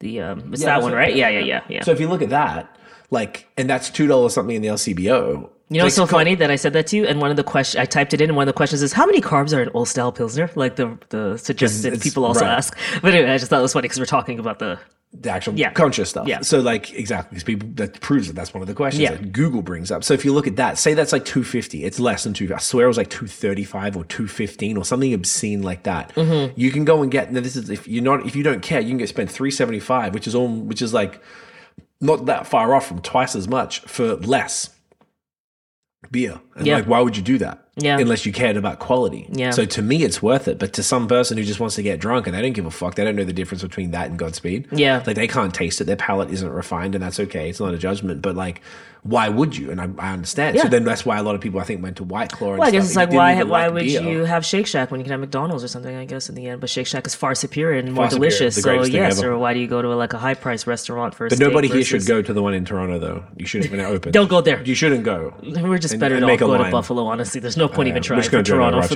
the first 5 months, probably. Obscene. So that was that about that. And then... And I have some additional thing on that, because I was sharing my own thoughts about that, but there actually has there's data behind that says in 2022, after the COVID restrictions eased, there was an increase in off-premise alcohol consumption, with more people drinking at spaces away from bars, which means you're taking cans and you're doing all that, and the ready-to-drinks are just so convenient. I know the beer cans are, but they got used to it. Yeah. So the industry saw an increase then, driven by a desire for premium products. And that's why I was asking, I thought it was interesting about the Bellwoods, because I'm like, people actually do want to spend, they're considering that premium, and they want to be holding something more premium and drinking something more premium. But maybe that doesn't translate to beer. And maybe again, and that's going to come with education, I think. Why. But it's what you said. You said it's a centuries old perception that would need to be, yes, right. And the only way to change that. For example, there's a brand right now that always was making these water bottle. I actually want to research it because it's a huge interest marketing. No. It was like. I'll have to look it up yet, but it was it's a water bottle, and it was just a standard water bottle that people have been using forever, but they started marketing. It became like larger on Pinterest, and then they end up started marketing it, and anyways, they're killing it now. But they're like a 150-year-old brand. They just changed. It's like the product didn't change, nothing changed. It's the consumer changed, and now they're blowing up. Gotcha. I just can't remember the name of the company right now, but it's a reusable water bottle company. Right. So I'm just thinking sometimes it's like you either educate your customers to move them in the direction that you want, or you look for another customer. Gotcha. That's a whole other conversation, because I know there's a lot in what the industry is made up of and all that stuff. There's a whole vibe and stuff that already exists there, but I think it's interesting. Because they're ready to drinks are seeing that. So some of the opportunities here when we're talking about that, there's some craft breweries that I think what I love, I can still support them and pay. If more anything, I'm giving more money now to them, because before you were getting the beers and I was kind of drinking your beers, but now I'm like, oh yeah, you're getting from Willowbald, then can you get me the vodka? But you get like a case. And I get a case. So now I'm just stacking. Reasonable price. Yeah, it's great. And it's fantastic. And then I feel good about it because I'm still supporting local. Yeah. So that feels like a good opportunity there. But again, I understand beer is art and it's a craft, so it has to be something that you love and are passionate about and want to do. Yeah. But that definitely feels like a good opportunity there. And it feels like Willowball kind of communicated that as well. Mm-hmm. Then you have Lost Craft, for example. They have the Dejado and the Pink Gin Fizz. Yeah. both Collective slaying it in all the Collective killing it. slaying it. Love Collective, outfit the fridge with those two. Dominion has the City Seltzer brand. I saw them, they really seem to be doubling down on it even this year. There's some interesting things they're doing. Good for them. Wellington has that delicious hop water. Why is it so good? Sparkling. Such a good hop They worked water. on that a lot. Yeah. I need to go get like a case. of Yeah, I it. would love to do that. And then when you look at that, then I feel, even though I'm drinking less beer, I'm still giving you money. I don't know what the margins Yeah. is on that, but that's probably a pretty sweet They're deal. like $2 a can. Yeah. And I guess by the time, but maybe they're making up for the R&D for it. But either way, $2 a can of this like water is pretty fucking good. Yeah. And then the non-alcoholics, of course, Bellwoods went in there. Libra, phenomenal. That's Collective, Libra. again, in Yeah. the NA department there. Athletic. Who came to Canada and they actually, I think they brew and ship locally now. Yeah. So it makes it super easy to To get get that them. over. So and I mean, in like, a world where there are you have like health bodies telling you to drink less, I feel like that's a really good way to break in the market. Yeah. So I agree. And there was this thing we saw a while ago where it was saying to breweries to become a Beverage brand or something? company. We saw it when we were researching it for something else a little while ago. And I've mentioned that to some people, and I think there's some folk, and this is what I understand, not all breweries want to do that. They And it's get fair. into It it is to fair. make beer, right? Yeah. So if they are having to change their whole shit and introduce all this stuff, a lot of them are just like, I don't want to do that. Yeah. I don't want to do the R&D. You can't just bust out a non-alcoholic beer. It's a whole thing.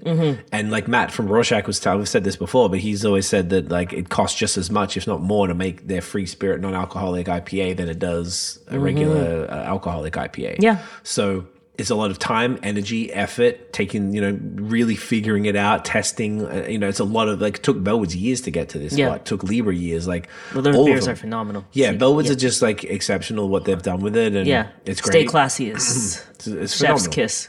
Yeah, but And if you everything think from about Libra's that, it's like amazing. $5 a pop. Yeah, I know it's the same price as the other things. Well, if you're so- saying it costs the same amount, then because they're probably putting a similar amount of hops in. so you know what? Then that means it's not about the cost; it's about the market opportunity. Yeah. So it's about the person who maybe is trying to drink less and giving them more options to buy from you. Yes. But I agree that you shouldn't have to if you don't want to. It's just that maybe It's that's more why options. you just Yeah, are giving that's all. more. I agree. Well, obviously we're a social media agency. If all of a sudden you're trying to tell us to go do something, Oh, so like, no, we're like, no, that's not what we do. Yeah. Yeah, that's not our vibe. So I get it. Yeah. It's more just like an option, like you said. Like, Yeah. like if you want to go a little further with this and maybe give yourself a bit of a break, because it seems like Willowbowl, the seltzers are just dominating Delicious for them. Sorry, just Yeah. and they're really good. They're were really telling good. me, so Yeah, they're called the great. boys The branding's good on OCB. top of it. Everything's flawless in that, and then they Yeah. have great, obviously, just distilled products in general. So Right, which they yeah. were saying is much harder, and that's what Shahan from Lost Craft, who also has is it called Tequila. Local Spirits, I think it's called. Oh, the They offshoot don't have the brand. tequila soda, but they have all the other spirits. And Yeah. like he was explaining to me recently that how difficult it is to get into the spirits industry. And I was like, oh wow, it's totally different. Yeah. So like but he wants to do that. They're doing RTD. That's what they want to do. Yeah. And they've done a cider, and they have like keep a cider on deck. So Yeah. like that's what they want to do. That's what Willowbowl does. That's what Collective wants to do. Dominion had their water. Well, so all of these, Spearhead was the first one we actually saw with their aqua water, which is phenomenal. Yes, that water was so good. Botanical water. I hope Yeah. they keep doing that. Yeah. So like you just have to want to do it, and you Yeah. want to do it at scale. Yeah. Because that's what's going to be a new revenue stream. So it's really all about revenue streams at this particular point in time, and potentially your core offerings of beer may not be that revenue stream that's going to get you through this hump. Yeah. Or dip or whatever the fuck.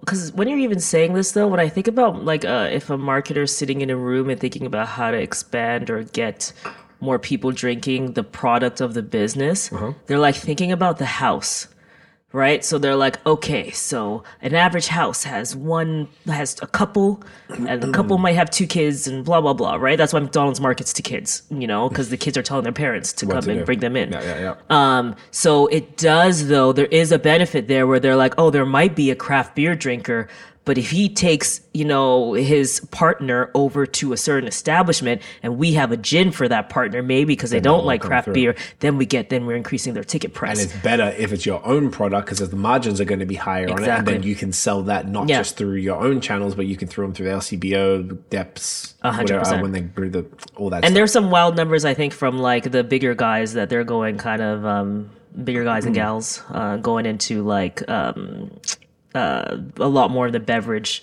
space, no? Kind of like beverage and marijuana, I think. Aren't they doing like beverage and... Collective are doing weed. They Oh, do, I meant like the macro. Like the AB and Bev. Aren't they like really like going full beverage? Like, oh yeah, totally. Yeah, well, they're like... White Claw's macro. Yeah. They got a small company that Oh, got bought out. yeah. Yeah, they've been doing it. They Yeah. have Bud Light seltzers. So there's But also they kept something it where you under have to their pay brands. attention a little bit It's- to what some massive people are doing. Again, obviously it has to financially make sense. I'm just always thinking about like what would be some differentiating factors that would Yeah. help, expand. Because then maybe if I have brand recognition on one side, then if I do see a product, even if it is the beer and I don't normally drink beer, maybe I would just because I love Collective at this point, Right. you know? And then you're just gonna want to support them regardless. Yeah. Who's like, I would definitely encourage any breweries who, obviously, I don't think anyone's really thriving right now. I mean, Yeah. maybe there are. I would hope so. I mean, I hope so too, but Yeah. it feels like across the board. There probably is, but I mean, It's like probably like if you're small not businesses sure, in general are Yeah. having a bit of a thing going bit on. of time. Yeah. I just encourage breweries just to consider it and just look Yeah. and see if there's anything that you're interested in that could be another revenue stream because it's worked for a bunch Yeah. of people. Oh yeah, even Third Moon has the water. Which was And the seltzers. They have seltzers and yeah. water. Yeah, they yeah, both. yeah. The packaged water. See, and it's like I'm sure that's helped just bring it into more people's hands. But we Yeah. told them to do it on the the chin water. lag thing. You did, the water, yeah. because I was like, yo, you should can that. We Yeah. all said that. Yeah. And then they did it, which was great. Yeah. Because we wouldn't have thought to say that if we hadn't seen City Seltzer or the Wellington Hot Yeah. Waters or the Spearhead Aqua. Yeah. So we saw that and we're like, oh, you've got this lime stuff that you guys just crushed through. Fucking put it in cans and sell it. People Yeah. will buy it. So it was, there's a lot of opportunities. Like, once again, you have to kind of want to do it. So you don't have to do any of these things, but I would just say if you're looking for another way to do it, you can keep going hard and pushing the beer stuff. That doesn't have to change. But like, if you can offer something different, the very least, if your establishment can have, like you said earlier, like everywhere we went this year, or 2023, we traveled a lot, and every place you weren't drinking beer, but we were able to get pretty much everywhere wine, seltzer, Every now and spirits. then I did. But yeah, a lot of the time the diversity was there, especially in the in the In the States. States was way... Yeah, like we went to it wasn't Triple Cross. Was it Triple Crossing that had like the cocktails on draft? No, it was the Veil. You're thinking Richmond. Right place, yeah. Richmond. Yeah. So they had the Veil. They had like old fashioned and like cool cocktails on draft. Even I was like, this is amazing. Yeah, you got the food and you got all the different types of drinks, and then just really cool. And they did rosés, like cold wines and stuff like that on draft. Very cool. I had Crooked Run on the pod again. So they're from Virginia. We had them on 2019. So we did a virtual pod recently, and they opened now a third spot. They had two in Virginia. Now they got one in DC. They have a distillery business there now. They do like wine. They're doing, I think, cider and seltzers. They're just doing all this shit. And I was like, oh, they're really doubling down on it and stuff, and really making a place, like you said. Like, if I'm like, telling a bunch of people, like, we could all go to Merritt here in Hamilton. Oh, we're easy. We're good. wine. Yeah, they have They everything. got kombucha. Yeah. And they got- carry Stay Classy, for example. So if someone's doing Exactly, not they're not NAs. doing their own. But look Yeah. at that, Bellwood's selling their shit to other I breweries. love that because that's like a nice collaboration It's type dope, vibe. I love that. But it yeah. illustrates the point of how valuable it is to have this, because not only is their market they sell it to their own market, they probably sell it through LCBO. I wouldn't be surprised, but it's like an easy option because they're able to do it to at enough of a scale to be able to sell it to their licensees. Like, I see it at a bunch of places we go, even out here, like they just different bars just have that shit advertised. I love that. I would much rather that someone come and drop $7 if they're pregnant on a non-alcoholic beer That's like than buy highly quality. than just get water. Yeah. For sure. So that's definitely a really good, totally. good It makes idea. you feel like a part of it. I was Yeah. at Bellwoods with my friend Shasta Matty from Vox and Hobbs. He was out in, like, I can't remember when it was, October, I think. And it was a day of the week I don't drink. But I was like, I haven't seen Matty for a while. Let's have it. So I had one beer, and then the second beer I had to stay classy. And Yes. it's on draft. It wasn't the can. Yeah. So like the beer looked like everyone else was drinking. So it makes you feel like a part of it. Yep. 100%. whilst not sort Designated drivers. You cover everybody. It's I was perfect. good. I was able to it taste like the taste side is perfect because it feels like I'm drinking a beer. But anyway, it was just such a cool thing. So I think that they're very. I know very we cool. got really in on the market saturation. Yeah, for, we're going and the pretty drinking in. I mean, preferences, obviously, but we have no time we have no limits. time restrictions. So you keep hanging out, guys. Just Exactly. keep hanging We out. are here. So again, don't want to tell anybody obviously how to run their business. Just want to bring up these types of interesting things that we've Opportunities. seen as marketers, one, and then consumers as well. So I think those are interesting opportunities, and like I would love if you could interview some people to learn more about what that side of the business is like. I'd be curious. Oh, maybe when we meet with Shahan. I would like to learn more about that side of the business and the benefit of it, and what do you see in terms of consumer increase, like in general? Like, how does that contribute positively to the business, or negatively? Like, what are the implications? I'd be interested. As much transparency as he wants to give, I'm very curious. And it'd be cool to have like even if we get Maddie from Collective back on, or Josh from Dominion from that side, or Willibald, even the Cameron from Willibald. I'm obsessed with the Willibald model, but I don't even know it really internally. But I just love it. I love that, and then the food. It's like there's everything there. I just feel like it's like if you create some type of theme park for adults or something like that, where it's for everybody. There's everything. The food's there, the liquor's there. It's like everything's. The grounds are beautiful, but then it's like the food menu is fantastic. Oh yeah, every time I had that pizza. So it's like get a beer for whoever wants a beer. Get an NA. They don't have an NA. I don't think they have NAs. Don't think they might have had. They must have some option. Yeah, maybe they have both. Who knows? Yeah. But then and then you have the seltzers. My mom's out there like just pounding back the cans of the seltzers. It's awesome. The gin, the RTDs. Yeah, the RTDs. Gin Mule, Gin Mule. Yeah. So let's talk about government regulation and taxes. Yes. Ooh, this is the one of government. the biggest one. The government they want you to thrive. Sorry. I really gotta restrain myself. I'm not a fan of these motherfuckers. So. Can I hit you with a stat? Hit me with that stat. Almost 50% of the price paid for beer in Canada is due to taxes, including the federal excise. I should have looked this up. Yeah. Excise tax, federal sales tax, provincial and territorial beer commodity tax, and provincial and territorial sales tax, as well as the charges and markups. That's so fucking insane. 50% of the product is and this is all in Canada. Yeah, this is Canadian. I didn't even look at other places because I just wanted to keep this. I thought it might have been provincial because I know that each province has their own tax. Yes, so I'm sure that's why it's like it probably changes a little bit because I think Nova Scotia pays more than everyone. No, I think Ontario was the worst. I thought. Okay, maybe you're right, but Alberta was the good one. Okay, they didn't fuck. Yeah, so obviously this impacts the price of beer. Yeah. Which also impacts the purchasing decisions that people make potentially. Yes. Or affects, in the end, the brewery revenue. Because the pricing doesn't go up. Right. So it's not like a coffee where the price goes up and we can decide, we don't want to go there. It just means you're eating the cost of it. So yeah. The taxes is it's wild. So bonkers. Like, dudes were telling us, the guys at Royal City, that pod actually drops right after this one. And they were saying that when they were doing the tax reports, the monthly reports, it's just the amount that they're giving the government is just like, think about how annoyed we were looking at our carbon tax on the energy bill. Yeah. Or the gas bill. 25% of our gas bill was just carbon tax. Yeah. We're like, I don't know if it was always there. Yeah. And now we're actually noticing it. I'm like, this is insane. Like, knowing that I've had some health things recently, had to deal with the health system, and it's hot garbage. Yeah. Like hot garbage. I have to understand in full, which maybe that's another conversation. Probably have to get somebody on here in the government, honestly, at some point and be like, listen, can you break this down to make it make sense, please? Yeah. Because the OCB might be able to explain yes, it. maybe actually it'd be nice to get someone from the OCB, maybe. Yeah. So the excise tax on alcohol, known as the escalator tax, is automatic and continues to increase annually based on the rate of inflation. What are you talking about? And that's it. I was only introduced in 2017. So, because obviously it increases the cost of production year over year. So, wild. So, apparently in 2024, the tax is set to increase to 4.7%, potentially making beer up to 20 cents more expensive per case of 24. So, like, that comes back to the other question. Mm-hmm. Does that extra 20 cents get added on? I guess if it's a case price. That would be different, right? Yeah. Because they're not going to eat the taxes. Like if they definitely have to pass on the taxes, they'd probably eat any ingredient price hikes, probably according to what I've heard. Yeah.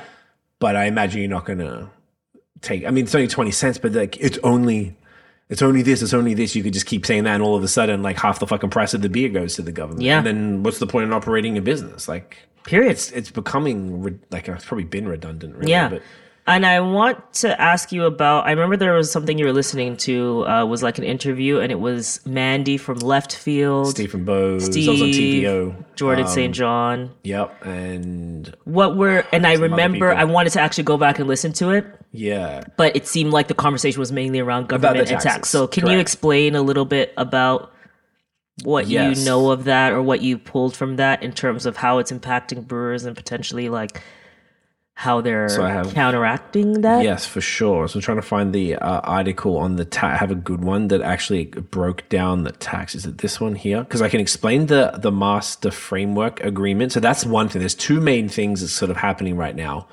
in Ontario. So one thing is the master. Oh, this is the article. Perfect. The master framework agreement. Maybe we could talk about that first. So they were talking about that a bit on that TVO special, which was cool to watch. So the master framework agreement was something that was re-signed by the Ontario Liberals in 2015, and it's an agreement with the beer store to basically keep things how it is, to keep the monopoly. Okay. And they have a lot of power, it seems. So in The beer store. Correct. Yeah. So in 2018, I believe Ford tried to switch it up a little bit to basically everything has to go distributed through the beer store if it's going to go places, and then all the spirits and wine, everything has to go through LCBO. So they've got basically two monopolies, just one's government owned and one's private, internationally owned, which is extra fucked Which up. is actually really if you messed think up. about it, Yeah. but it's a whole other thing. Yeah. So this framework agreement is expiring in December 31st, 2025, and what that means is that things can change. They're basically going to renegotiate it so that not everything has to go through the beer store. Currently, the beer store are the only place who can sell 12 and 24 packs of beer. Wild. And that's going to be Unless you go to a brewery. change. Unless you go to a brewery. Yeah.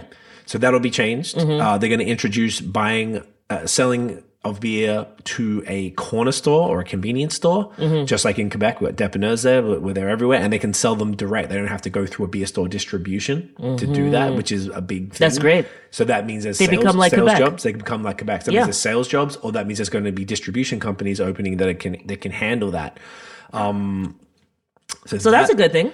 Yes, and here Is that something OCB pushes in? That's the their- OCB have been the industry advocates. Nice. Both Ford and the Minister of Finance, Peter Bethlen Falvey. Long name. Okay. So that's the MFA that's going to not be renewed past its current term. So that's a good outlook. So If a lot gas can change stations there. and big box retailers, so say Costco and stuff, because in the States you can buy stuff. Because I was from thinking we go to Costco. Target in the States and it's And they like have everything's there. Everything yeah, there. So they yeah, do the same cool. thing. Okay. And they can apply for licenses to sell beer, wine, cider, and RTDs Amazing. starting in 2026 because it finishes probably just takes so long. January. Well, because it doesn't end until 2025. Yeah. The retail sales of spirits will remain exclusive to LCBO. Okay. They got that chokehold. Oh, and a part of the thing, there was up to 450 locations of grocery in the province. That was also part of that master framework agreement, and that's going to Like be how we scrapped. saw So them in basically Loblaws anyone and can all that get stuff. it. Okay. Exactly, All any right. grocery store anywhere, as opposed to just the minimum, the maximum there. Yeah. That'd be so cool because if you started like a smaller grocery store, like a boutique store, thinking, like PI in Montreal, yeah, sell then you it, could our stack favorite dope one beer there. and yeah, cool. So if you had a good beer buyer, Yeah. they'll be able to curate a nice list, Yeah, which is cool. that's cool. Boom, boom, boom. Okay, so that's not relevant. So LCBO is still the exclusive alcohol wholesaler, and beer store is still the primary distributor of beer to bars, restaurants, and retailers until at least 2031.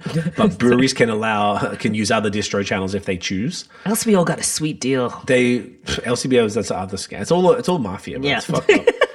Retailers will be free to set their own prices for alcohol products as long as they're not below minimum price points. And beer store will continue to operate the province's recycling program for beer and alcohol containers until 2031 as well. That's more convenient, guys. So I'd say, though. I One like place, that part of it. Yeah. So that's the first thing. So that's going to be cool because that's going to open up just new sales channels. If you think about it, right? If we started a brand selling clothing, we got no restriction. We can ship worldwide. It's literally why 21-year-olds are so wealthy right now. Yeah, It's 'cause because they can they do are anything. just making an account on Shopify, buying things from Alibaba, and just shipping it through. Like they are The drop just shipping killing stuff it. and, Drop like, shipping, either everything. way, Yeah. beer or alcohol, at least anywhere in the world, from archaic ass rules, are the only product that is stuck like this. Yeah. It's so crazy. So this will definitely give more channels. Like, to me, I don't know. I think we're all fucking adults. We've been to Savannah, Georgia, Las Vegas, Key West, where everyone's just drinking open containers in the street. No problem. Didn't On the see street. a single issue. Yeah. Like, One girl was throwing up in Savannah. yeah, well, that's her own problem. like, but a everyone Friday else was night fine. at, like, yeah, midnight yeah. or Everyone. You whatever see that night on it King was. Street on Friday. Yeah. On So- Friday in Toronto. whatever. So exactly right.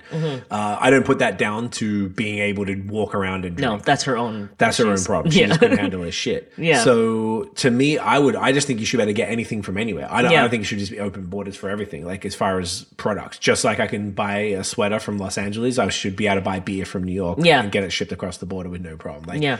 Anyway, that's a whole other convo. So the tax, this is the fuck shit. And this is what the OCB are really working on with the Keep Craft Beer Local.ca, so you can actually email your local MP or MPP and request them to review this. Particularly in Ontario, you choose your area and your favorite local brewery, and just to mention it. So the Ontario breweries, in comparison to everywhere else, have a basic beer tax of 39.5 cents per liter. They have a beer volume tax, which is 17.6 cents per liter. Okay. And if applicable, an environmental tax at 8.9 cents for each non-refillable container. So Yeah. unless you're getting a growler, no one's doing that. Sure that doesn't That's happen, really the really. only thing that's refillable. So Yeah. 39 cents, 40 cents and almost that. So if you include all three, that's over $1 immediately. That's just in these taxes. first three taxes. Yeah. Now the next part's even worse. The Ontario's Ministry of Finance charges a rate of over 60 cents per litre and an additional fee of 60 cents per litre to sell beer through the LCBS. That's $1.20 per Added on top of what you just told me. added on top for 1 litre. So For a usually product that's supposed to be $3. Sorry. Okay. and in Michigan, for example, the state Yeah. tax is 5 cents per litre. Okay. And this is $1.20. Yeah, that's a massive. And say the thing, Yeah. and then look at the other one. So these other taxes I just mentioned. So call that, I'm bad at math. Call it like $1.05 approximately. Yeah. Maybe $1.10 if you want to round it up. Yeah. And then now $1.20. So that's $3.30. Sorry, $2.30. Yeah. This aligns with what I mentioned about that this can contribute to How do almost you make 50% any of the money? price of the paid of beer. Yeah. And that's before then you pay your labor. That's before you pay for the ingredients. That's before you pay your rent. Before you pay the $1 million Hug your of local equipment craft you need. brewer, honestly. Yeah. It's just, Because they're doing finding- the God's work here. Because this is Seriously. it's seriously an expensive It's business. so crazy. Yeah. Like, so looking at those taxes, so they're trying to fight that and bring that down. Yeah. That's what that TVO special was about. Good. It was a good one just to get an idea. That was the first I'd really heard If you about find it, this you stuff. should link it in the description so Yeah, people I can can watch find it too. Because that'll be I'll put here add TVO special link. I can add all of these links, just a whole bunch of resources that we have Yeah. here in the description. So yeah, that's the real shit about the taxes. So the taxes are really, really got a chokehold on Ontario breweries. And I Yeah. would say out of all of these things contribute to it. And I feel like we've painted a pretty decent picture I think so over the too. last little Yeah. bit of what these are. I think the tax would be an immediate relief. If Yeah. you think about it, at the very least, like if I'm understanding this correctly, that's say $2.30 between all those different taxes. If that's correct, immediately that's $2.30 or whatever, that'll be reduced significantly into a brewery's pocket. Even if it's just that $1.20 down to 5 that's cents, still like a lot. Michigan. Yeah, that's still a lot. $1.20, add, a fucking, however they do thousands of cans per run. Yeah. Boom, that adds up. And that's like salaries, that's rent. Yeah. That's like keeping the lights No on. wonder it's so difficult to hire. Because then like you Yeah. can Or you struggle might not to- even pay yourself a salary for a Probably long not, time I to bet. even make up for hiring an employee. Yeah. It's just like everything. This is the whole thing that's fucked. Even the Do first you point. want them to succeed That's the then? thing. Yeah, that's what I'm wondering then. Like, are you trying to build an environment that allows a brewery or any small business to succeed? thrive. Again, I can't compare this to what it looks like if you're running a restaurant or if you're running a Well, boutique. I think 10,000 Totally. restaurants at least in Canada closed during we the know. pandemic. Yeah. So But it's just like these, It's I guess pretty all simple. these taxes even existed before these are just existing things that you put in a framework. So it's Yeah. like you're fighting against so much. the That's not taxes aren't even the framework, thinking but yeah. about, but I just mean in the existing like framework of like making somebody, right. yeah, like all the things you have the to way do. it's set up here. Yeah, it's like it's not like you're setting someone up for success where you should, the whole point is that you should want more people doing something so that way you bring more money in. But this sounds like what would you do differently if you wanted them to fail? Yes. I say that a lot. We say that Yeah. a lot here. Like, If you were what would you trying do to- differently? If you were trying to ruin craft beer, what would you do differently? Yeah. And not much. Fascinating. It's just like, it's all illogic. And I think I've asked people and they said that the government, everyone is so used to all of this tax money coming in, like billions and billions every year, that they just like, it'd be hard for them to, Yeah. even though now I just feel like the money's mismanaged and misspent. With all of this money, we should have functioning healthcare system that everybody's good. We have people living in tents and park. I mean, a lot of places have that There's too, a lot but of stuff going on. That's a whole affordable other housing. conversation. But I know, but I'm saying there's there's a lot all going of these on. different things, like the Yeah. potholes in the fucking roads. Like, this is like Montreal here in Hamilton. I couldn't believe it. And I know Quebec's run pretty terrible. Well, we found out Barton was going to be the... And Isn't it Barton the was worst horrible. street in the worst street in Canada in or Canada. something? Yeah, it's not even like Ontario. It's like all of Canada. There's some work to be Wild, done. man. Yeah. So, like, I don't know. I feel personally There's a offended lot. by all of this. And I Yeah, wouldn't it's even own a offensive. brewery. I think this is offensive. And it just shows like you were really putting your blood, sweat, and tears into this because the amount that is against you is just, and compared to what you're even mentioning in the US, it's like you're not creating an environment for success. So it's like you'd have to be constantly, it's like you're making it so that business owners are battling against the common practices to just survive and can't even thrive. So not fair. Dated, like archaic. 100-year-old archaic laws. Worst thing ever in any circumstance is to do things just because they were done a certain way and keep doing that without rethinking and reshaping based on new information. So, exactly. Okay, so I was gonna how say- much time are we in? Because we're just yapping. Are It's you? an hour 23. I'm gonna Okay, we're good. Okay, good. Okay, good. Do you want to get the next Yes. beer? Because I'm basically... And I'm just finishing this, so that's good. All right, we're just going to pause, and then you guys won't even know the difference. It's like magic. I know, right? I think I looked down the wrong time. I was trying to look at the thing. Okay. Next beer. So this is what we were talking about earlier. We have the first beer either of us have had from Stillfields Brewery in Meaford, Ontario, their Hoppy Saison. It is, I think, like 6% or something. 5.6. So, this was super sad to hear because I heard really good things about these guys. And like I was saying, I've been a little... Slow to to adopt. uptake and stuff. You know, like I was saying, I had a few more beers of this style over the last little bit. I'll do yours first. Oh, thank you. And quite enjoy it. Thank you. When I do bust it out. So, look at this. So I don't know a ton about it, but I know they do all oak. Like that's their whole vibe. Are you saying, Calvin, just in case I was just pouring over my extraordinary... quite expensive laptop. It's really difficult to pull with all these fucking mic stands. Yeah, we got a lot of technology in this small space. Yeah, I'll put it there for when I take a photo. Yes.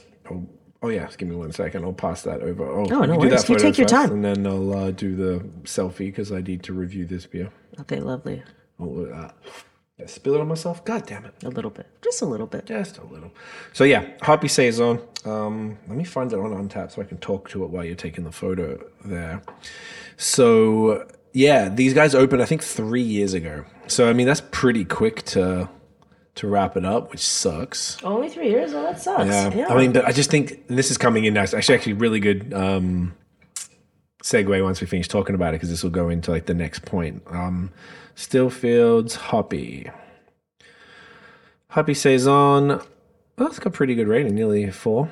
5.6. Hoppy Saison is brewed with 66% barley and 33% flaked wheat, bittered with our own Cascade hops and finished in a kettle with Czech Saaz. Barrel aged for over a month and dry hop with Saaz, Hersbrucker, and Styrian Celia. Fuck. Not overly bitter with a nice hop expression. Expression? Yeah, no way. Do you know what tripped me out when you say like espresso? Thank you. Yeah. And everyone keeps saying espresso. People who don't know. Yeah. All right, you be in the photo? Of course. Gladly. We're just taking a photo, audio listeners. Ready, guys? You know the vibes. You okay with that one? Yep. I'm Do fine you want with to double check and approve? Let's see. You got to get photo approval, I guys. approve. You approve? Yeah. Shit. One and done like Jay-Z. All right, well, first and foremost, One take hove. cheers. Cheers. Get that in you. Cheers, guys. Okay, so it's pouring a little opaque, wicked, foamy head as you would expect. Nice, funky, tropical nose.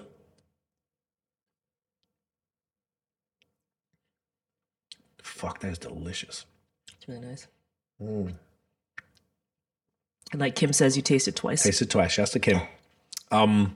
Significantly less sweet. Like the nose is really sweet. So the nose is like, oh, it's so funky. Oh, the nose is brilliant. Honey, you've had your It's like tropical. Mom was potting right now. Oh, this is great. Barrington is wilding. Yeah. We have to show the people the little kid after. This is delicious. It's what do you think? This is like you've always liked this style a lot more. Yeah, you know I love this. I think this is great. I really love a dry dry everything technically, Yeah. like dry beers in general. But this is great, not sweet at all. It's delicious. That's why I love Barrel Heart so much too. Very Yeah, nice. Barrel do some great stuff. Yeah, this is really impressive, and this is really, I'm just noting this down for I don't forget. Basically, like, this style is something that isn't as flourishing here in Ontario as it is in Quebec. Like, you see it everywhere. It's mad popular. Obviously, like Laval, like Robin, like breweries that do just that. Like Dunham does a lot of that stuff. Like, and excuse me, it's something that like is just a part of the culture there. Where here in Ontario, it's definitely not anywhere near Quebec it. stands. Right. Yeah, they love. Sorry, can I just put a quick note? Because while we were talking, I want to see how much the Canadian craft beer contributes to the economy. Oh yeah, I've seen that Specifically before. in Canada. Yes. according According to ChatGPT, I just wanted to get a succinct one to make it easy because ChatGPT 4 is connected to the internet anyways. According to the Conference Board of Canada, the industry supports approximately 149,000 jobs and generates a labor income of $5.3 billion and contributes, that's B, okay? Yeah. And contributes 13.6 billion to our GDP. Wow. $13.6 billion. Imagine how much you could thrive if you had better margins. It's just wild. It's amazing It to truly be is. doing this. Oh, but maybe that's why they're taxing so much because they're taking all that. Oh, that's why, no? Yeah. They're taking all that money from you. The jobs that actually goes to the people. But I don't know if that part of that GDP mark, that's when I need like an economist here to tell me that you're like, because you are taking so many taxes, it's helping the government so much. And that's why they're less inclined to help you. I'm wondering. I'm not sure. But there's a 'cause they're substantial- saying, hey, you contribute this much, so hey, you should give us. But, or this no, I'm much. saying no, those contributes, but it's like contributes because we're taking so much from you. I'm wondering. I mean, As opposed to leaving that's more. actually a in good you. fucking point. But if it's Yeah, a as GDP, opposed I to, assume like, that's you should. everything. So all revenue and maybe I'm not sure. So Yeah. but obviously the economic impact is huge, and is a huge is bigger than they domestic get contribution. credit for. So again, wouldn't you want instead of 1,200 of these for there to be 2,400? Mm-hmm. Because then your number would be 13.6. Then you double it. Mm-hmm. Wouldn't that be a good situation? Yes. But again, maybe that's what I'm saying. Maybe we need a government person on, or maybe Troy can talk to us more about it. Or just someone because from I'm the just like, OCB why who are you not understands it letting them deeper. thrive? Is the thing I need to understand. Right. So, but yes, this beer is delicious, Yeah, and this it's a is shame delicious. that they Truly a shame. And the thing here that they have a bunch of things that we're looking at, maybe insights from some of the conversations we've had on the pod. And the first thing here, I don't know if you wanted to actually ask it. I just wanted to ask you if there was a commonality in that list that we were Yes. speaking about Unfortunately. enclosures. A bunch of them in this list were barrel-focused breweries. Reverence, Steelfields. Reverence did them exclusively. Steelfields, exclusively barrels. Barncat did a significant amount in Yeah. barrels. Maybe not much with the rest of them, but at the very least, those three. Maybe Brasseur de Tente did because they're in Quebec. So I mean, like, I think I've had breweries as well tell me, like, say the Hamlet started down brewery with Kelly in Texas. He said they did a lot of it's called New Braunfels Brewery, and he said they did a whole bunch of stuff like this, and it was always that was the problem. People weren't buying them; they just weren't fucking buying them. So I think these, unless you're Hill Farmstead or Val, Jester King, fucking Cantillon, Dre Fontaine, and all that stuff, like, I don't know if. It's just like a style that's so niche, and it was arguably, and maybe people might not agree, but I would probably say pre-hype, haze, pastries, smoothies. Like, this was probably the closest thing to hype stuff, was like really well done barrel-aged farmhouse beers. Yeah. And, Okay. like, they're just not as popular as they used to. People can't justify. Look, to be What's the price? transparent, 19 is the price This was there, right? $19. Okay. This is not even a 6% beer, but I could spend less than that and get a pastry stout that is like 13%. Yeah. You know what I'm saying? So it's not saying. I guess I'm just looking from a consumer. No, yeah, side. no, I completely this understand. And this was once again probably marked up $1 to $2 at most. Otherwise, it's the only way for From me a to get it unless I retailer. want to Yeah. drive there, which would cost me more than that, or Yeah. ship it, which would cost me more than that. So I don't mind doing that because I want Duran to thrive. So I don't mind doing that because he makes my life easy. So I'm like, and he personally drives to these places every week to get Put in stuff. work. Yeah. So I'm like, I know I can do it. So I want to support him however I can. And to me, is he being cute? Yeah. Good boy. And anyway, so if you look at a consumer side, like these are just sitting on the shelf. The lagers, though, they flew, I think. Yeah. In hindsight, I fucked up that's and didn't get anything. That's a good to know. Isn't that unfair? So I just want to, because now we're saying, okay, is there a style thing that contributes to I think it's someone not thriving? At the very least, just to be very, very clear, you know what? No, I was going to say maybe just here, but I gave the example in Texas. I think it's across the board, except for a few exceptions that are either are so entrenched in the style. There's That's some, their reverence. shit. Like Orval's not going to go out. Like they can't keep product on the shelf. Yeah. But they're not pumping it out either. If they decided to pump it out, that would be interesting to be like, oh, does it grow in accordance to that? Like if they keep pumping out, is it going to sell as fast, or is it going to be like, do they flood it and demand did decreases? it just start sitting on the shelf? Yeah. If I ever saw it, I grabbed it. You buy it, We're in yeah. Quebec for sure, but it's few and far between. So I think this is interesting because one that just seems I understand consumer preferences, so maybe it's not the most popular style They of closed beer. today. Oh wow! Today was the last day. Okay, January 1st instead of December. Yeah, they 31st. said Okay. online orders can still be placed until the end of February. So that was just more of a heads That's up. good to Sorry, know. So if you want to try Steelfields, you can actually go get Yeah. it still by ordering online. So that's but great. they're closed to the public. So here's the thing: when we we did sit down with Sean from Hill Farmstead a few months ago, but we didn't speak about like business in that aspect or anything about like anything nitty gritty like you would have on a podcast. It was actually more like a casual conversation, and probably more like in a philosophical conversation. We just got into like stuff like that. Yeah, that was but fun. Good cat. do you believe, I'm asking you as a craft beer drinker, like why do you purchase Hill Farmstead, but you were less inclined to purchase from another Canadian That was local here. brewery that's local? Is there something about this like mystique and reverence that they've already had that you're choosing them over someone else? Because then doesn't that mean you like the style, or are you saying that they're making it so superior? Just explain yourself. I'm just curious to know. Explain. This is fair. the general That's a fair consumer, because question. that's why Yeah, I'm yeah, wondering. Yeah. I mean, I think you're right for sure. I mean, I don't get hold of Hill Farmstead much. So when we were there, we got to hang with Sean, and I went to the shop and I kind of just got whatever they had. Yeah. They had a bunch of stuff, but I knew we were already coming back with an insane amount, so I didn't go as bonkers as I probably would have liked.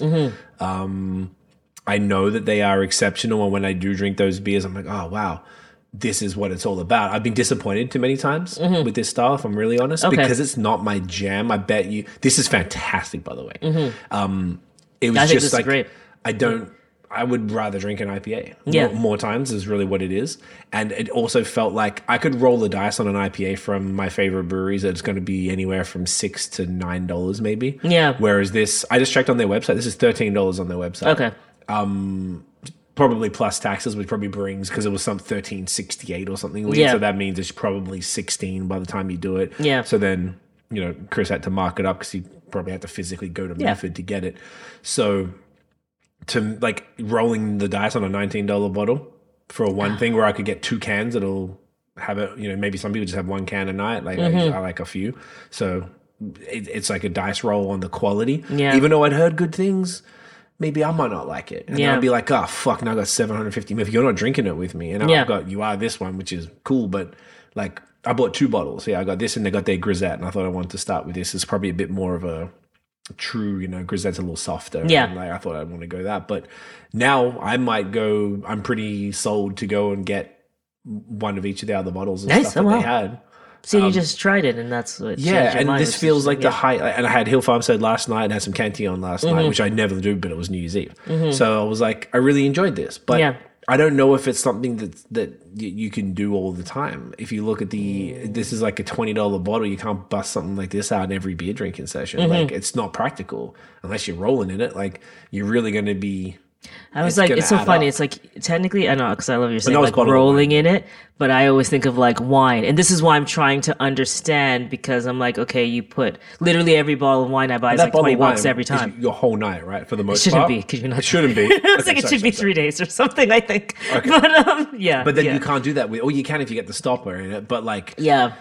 you and me, I don't know. I'm a volume guy now because of doing this, and I just want to get through stuff, and it's just the way it turned out. But previous, I was not even a huge drinker before the beer stuff. But yeah, to me, I don't know. This just me specifically.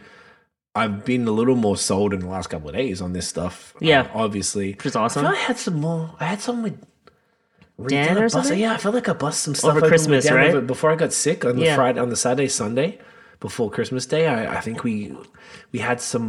We did. Yo, we had some Barrel Heart and we had some Brasserie Generale. I totally should have sipped a Barrel Heart. I missed that. Yeah, I got a few more down there. We know, Mark. But either way, I feel like in the last like week and a half, I've had more of this style than I have probably all year.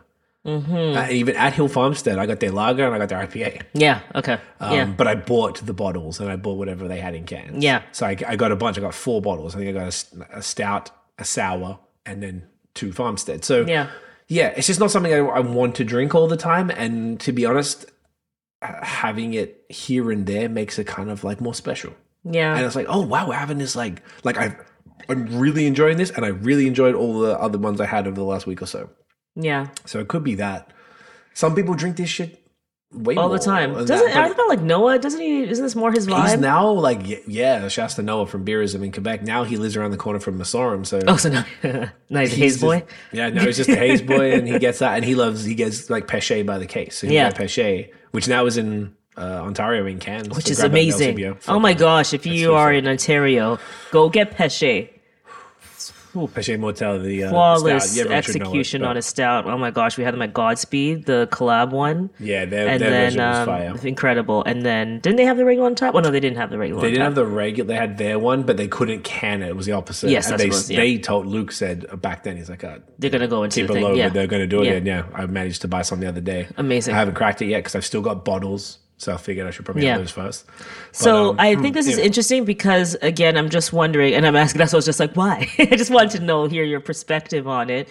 Because, so what do you think? What's the reason why I would or someone else would purchase a bottle of wine for $20, but they wouldn't purchase this bottle for anywhere around that price, be it $13 online? Because a bottle of wine is, you can get a nice Ontario bottle of wine for $13 too. You're right. Or $12, sometimes $11, depending sometimes. So yeah, what is it? Is it a volume, like an alcohol? Is there not enough alcohol in this for people, or? I think that's part of it because it feels less value. Like, okay, I'm spending all this like money wine's at 13%. What is this? Like 5.6. Okay. So it's light. But I this is what I wanted. But these are typically lower ABV, really like smooth, nice beers. So like. I think it's that. I think it also feels like a one and done because people don't think putting the stopper in it the next night is maybe not the same.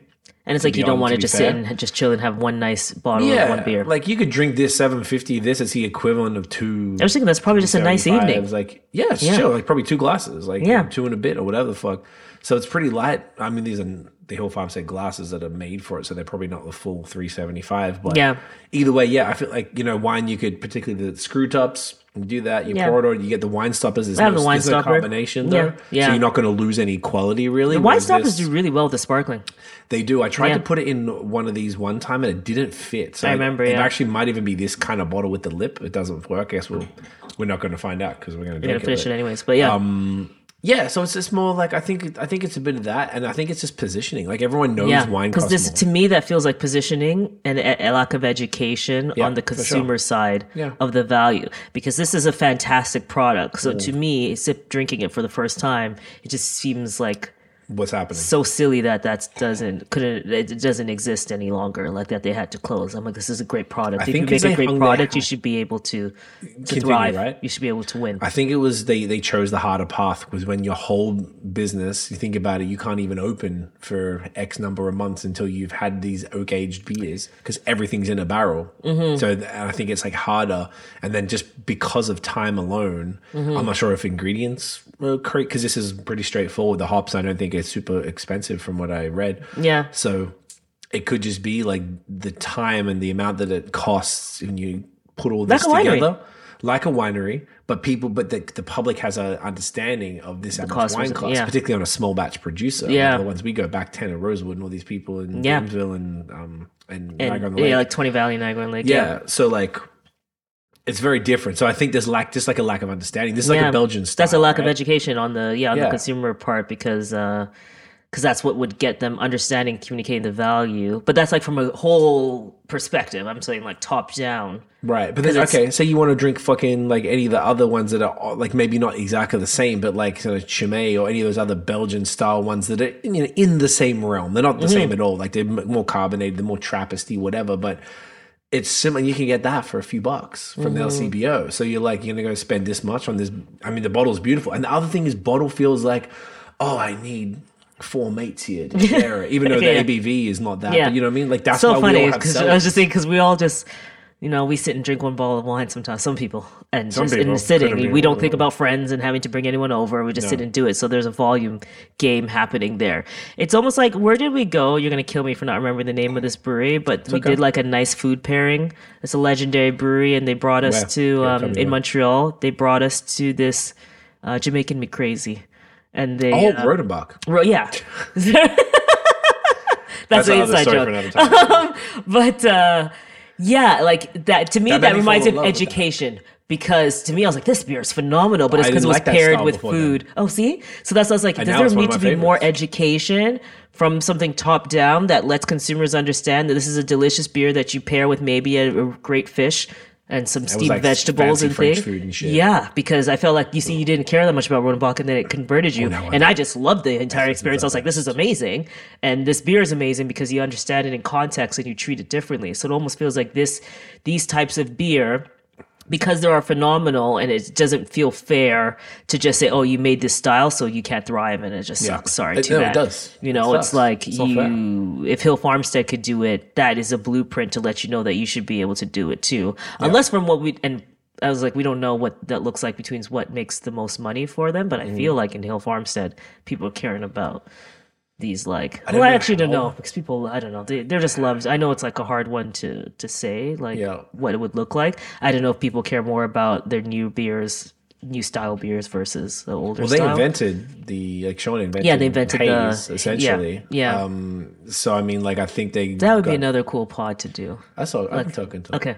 Yeah, the invention of the hazy beer. Hopefully he's still down. So yeah. We'll see. I'm not going to hold my breath because I understand he's been fucked by the media before. But yeah, I don't know. They're like a special. I think there's like special breweries that have special cases that just them like all the ones I mentioned. Dunham's really loved, right? Yeah, super loved. I guess the ones that are like in the upper echelon, that like the Orval, AUVAL, if people don't know in Quebec. Obviously Hill, like Just the King, but they're a little probably easier to get. There's other breweries that are maybe kind of escaping me right now that do a lot of this, like Cascade. I think they're in Oregon or something. Yeah. Or Northern Cali. And there's one called Rare Barrel. They actually got bought by Cellar Maker. Cellar Maker was the place in San Francisco to that pizza joint we went with Emily and Eamon. Cool. So they bought Rare Barrel, and Rare Barrel was one of these other breweries that does all this type of stuff. But Did you say Purpose Brewing too? Sorry. So Purpose was in Colorado. That guy was lovely, and he was making one of one every time. Maybe the one of one beer each time. Yeah. That was in what's the place? The one we loved. Oh my god. Fort Collins. Fort Collins. Yeah. That place was super cool, but yeah, you make the beer one time and then that's it, one barrel of everything. That was their whole concept. It was the ex-brewer from New Belgium, so it was with how's Sean doing? Which Sean? From from Ottawa. Small Pony. Yeah, he's doing some cool stuff. So he moved the brewery to his home, built the brewery out of his home, but he doesn't have a tap room there yet, so he's doing it all from there and feeding the LCBO. Okay. So he closed down the tap room. Can't remember why. It could have been a rent thing too. Yeah. And just moved everything. So he's thriving on this side. Yeah, he's just doing his own thing. Oh, but he had a mate. He was telling me. I caught up with him recently. Yeah, it's a whole other thing. He had a friend who owned a brewery who died. And then he had to. His wife was like, "Fuck!" How he was helping him. Of course. So then he went and helped. Sell, finish off the beers, sell everything there, sell all the equipment, help them through. Yeah. It was terrible, young kids too. It was terrible. So he was dealing with that whilst he was dealing with his moves. I think he had a bit of a hectic time, but he's one that's all barrels as well. Yeah. And he's still okay, but I think he's been able to figure it out, and I think he had a lot of LCBO stuff. He was smart, and he changed the format. He used to do just 750s, and he moved to both 750s and 375s, because I have a bunch of his shit in my cellar that I don't drink, because it's 750. Yeah. And his beers are a lot. See, this is smooth. You can drink this, no problem. Like, if you didn't share it with me, even the Hill Farm said last night. You'd be good too. You had a glass, but I could have crushed that whole thing, no problem.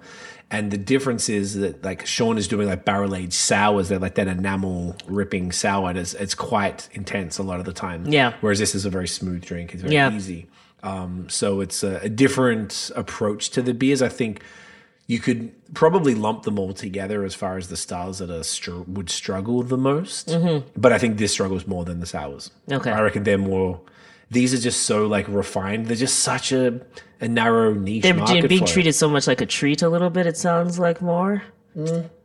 Because it almost feels like indulgent. Yeah. Even though, like, you were right, my response saying, oh, you got to be rolling it. But I think that's how people View would it, see yeah. it, right? Which is like, I I don't just look at want to it see like- how you get someone to think of it in the same way as they do a wine. That's the only thing I'm thinking. It's so interesting. Yeah, and that's... Because that's how what do you have one person in the house and they're spending $13 Yeah. to $20 on a bottle regularly.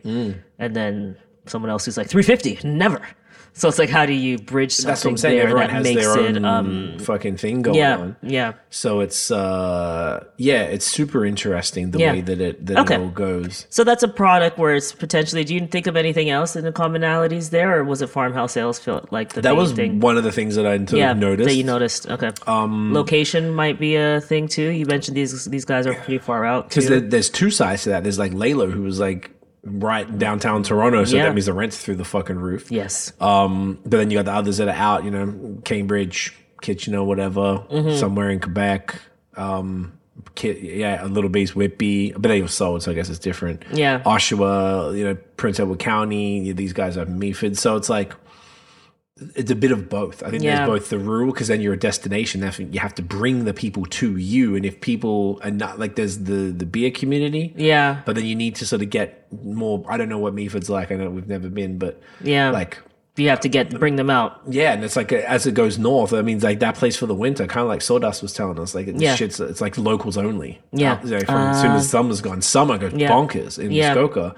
Probably the same in Meaford, I because was we thinking like wanted to go Sutton to would Tobermory be like that too, where it'd go. Actually, Sutton would be great on both seasons because they do ski, right? because they do the ski, Yeah, they're near a ski yeah. hill and stuff, right? Yeah. But they got two breweries on the main street. Yeah. And even Knowlton Brewery's kind of on that main sort of thing in the other town, like 20 minutes from Yeah. there.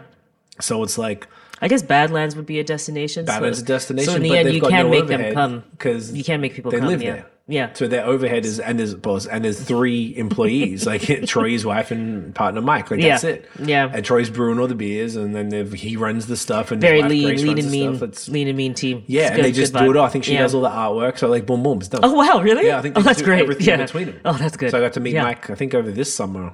Was it last year? I don't even fucking Yeah. remember. Do we go this? We better. No, do we not go to? We love a Badlands this lean year? model. We love a lean model. You and Nate went, I swear, and it was raining or something. And then did we go when our homies came from? That was last year when we just moved. was that The year all last before, year? 2022. Oh, Jesus you Christ. didn't go with Nate this year?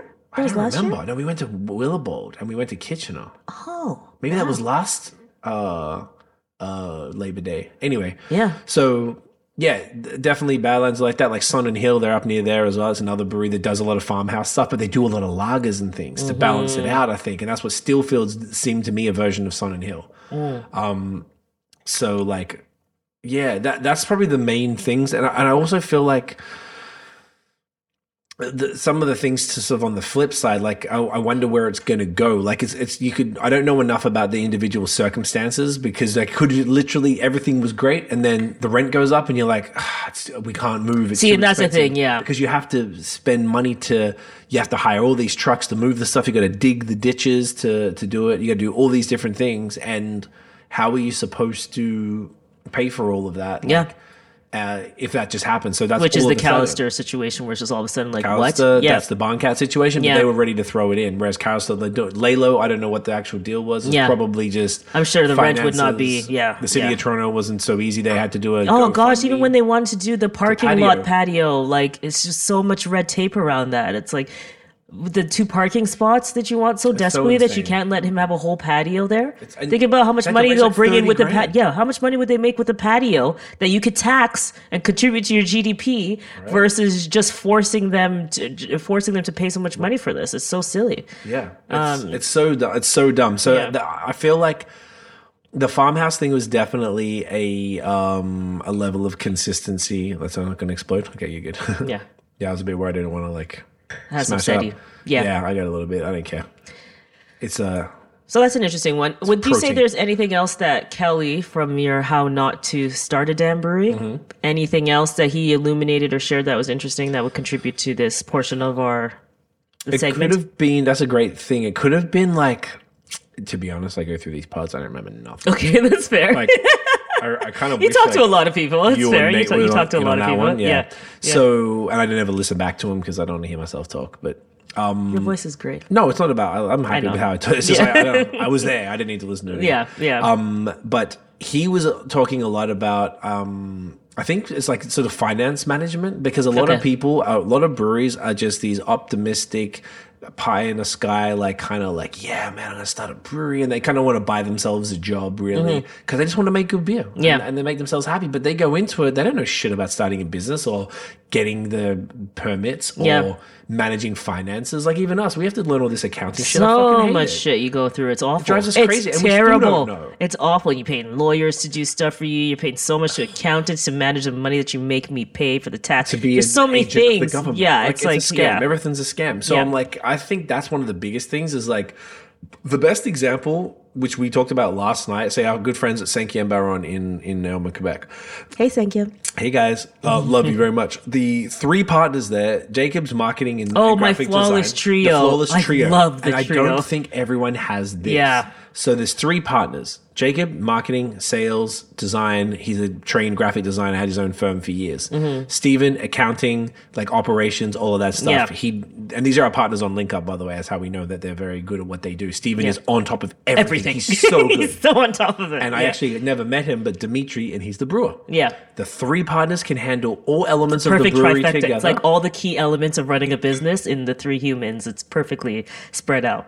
Like for us, for example, we don't have a marketing and salesperson. Do you know what I mean? it should be, yeah. We're marketers, but we're not Marketers, sales. but not people. sales. Yeah. So but we never had to do sales. Because we do referrals. We're more referral based. Yeah, But yeah. and we got products and stuff now through High Season, our agency. But yeah, so I think that is one big thing that's missing. Like really having that like in from the jump support that everyone can hit these certain things because And you you gotta can brew the figure it. beer, Yeah. but the market. What's the point of brewing if you can't get can't do people the to buy rest. it? Yeah, It doesn't look good. Yeah.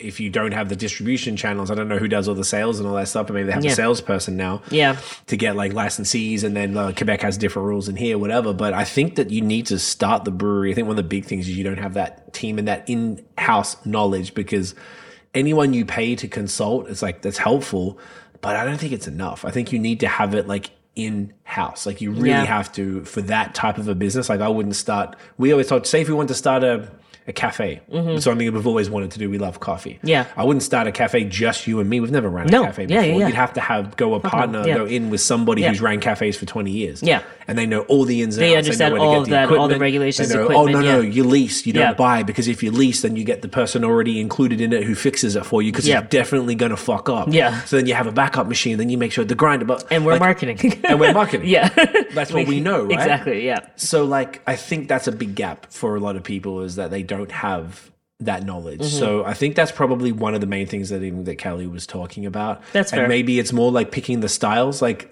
it's all romantic to go and do all this farmhouse stuff, and I think it's dope, but is it realistic in the market where you live?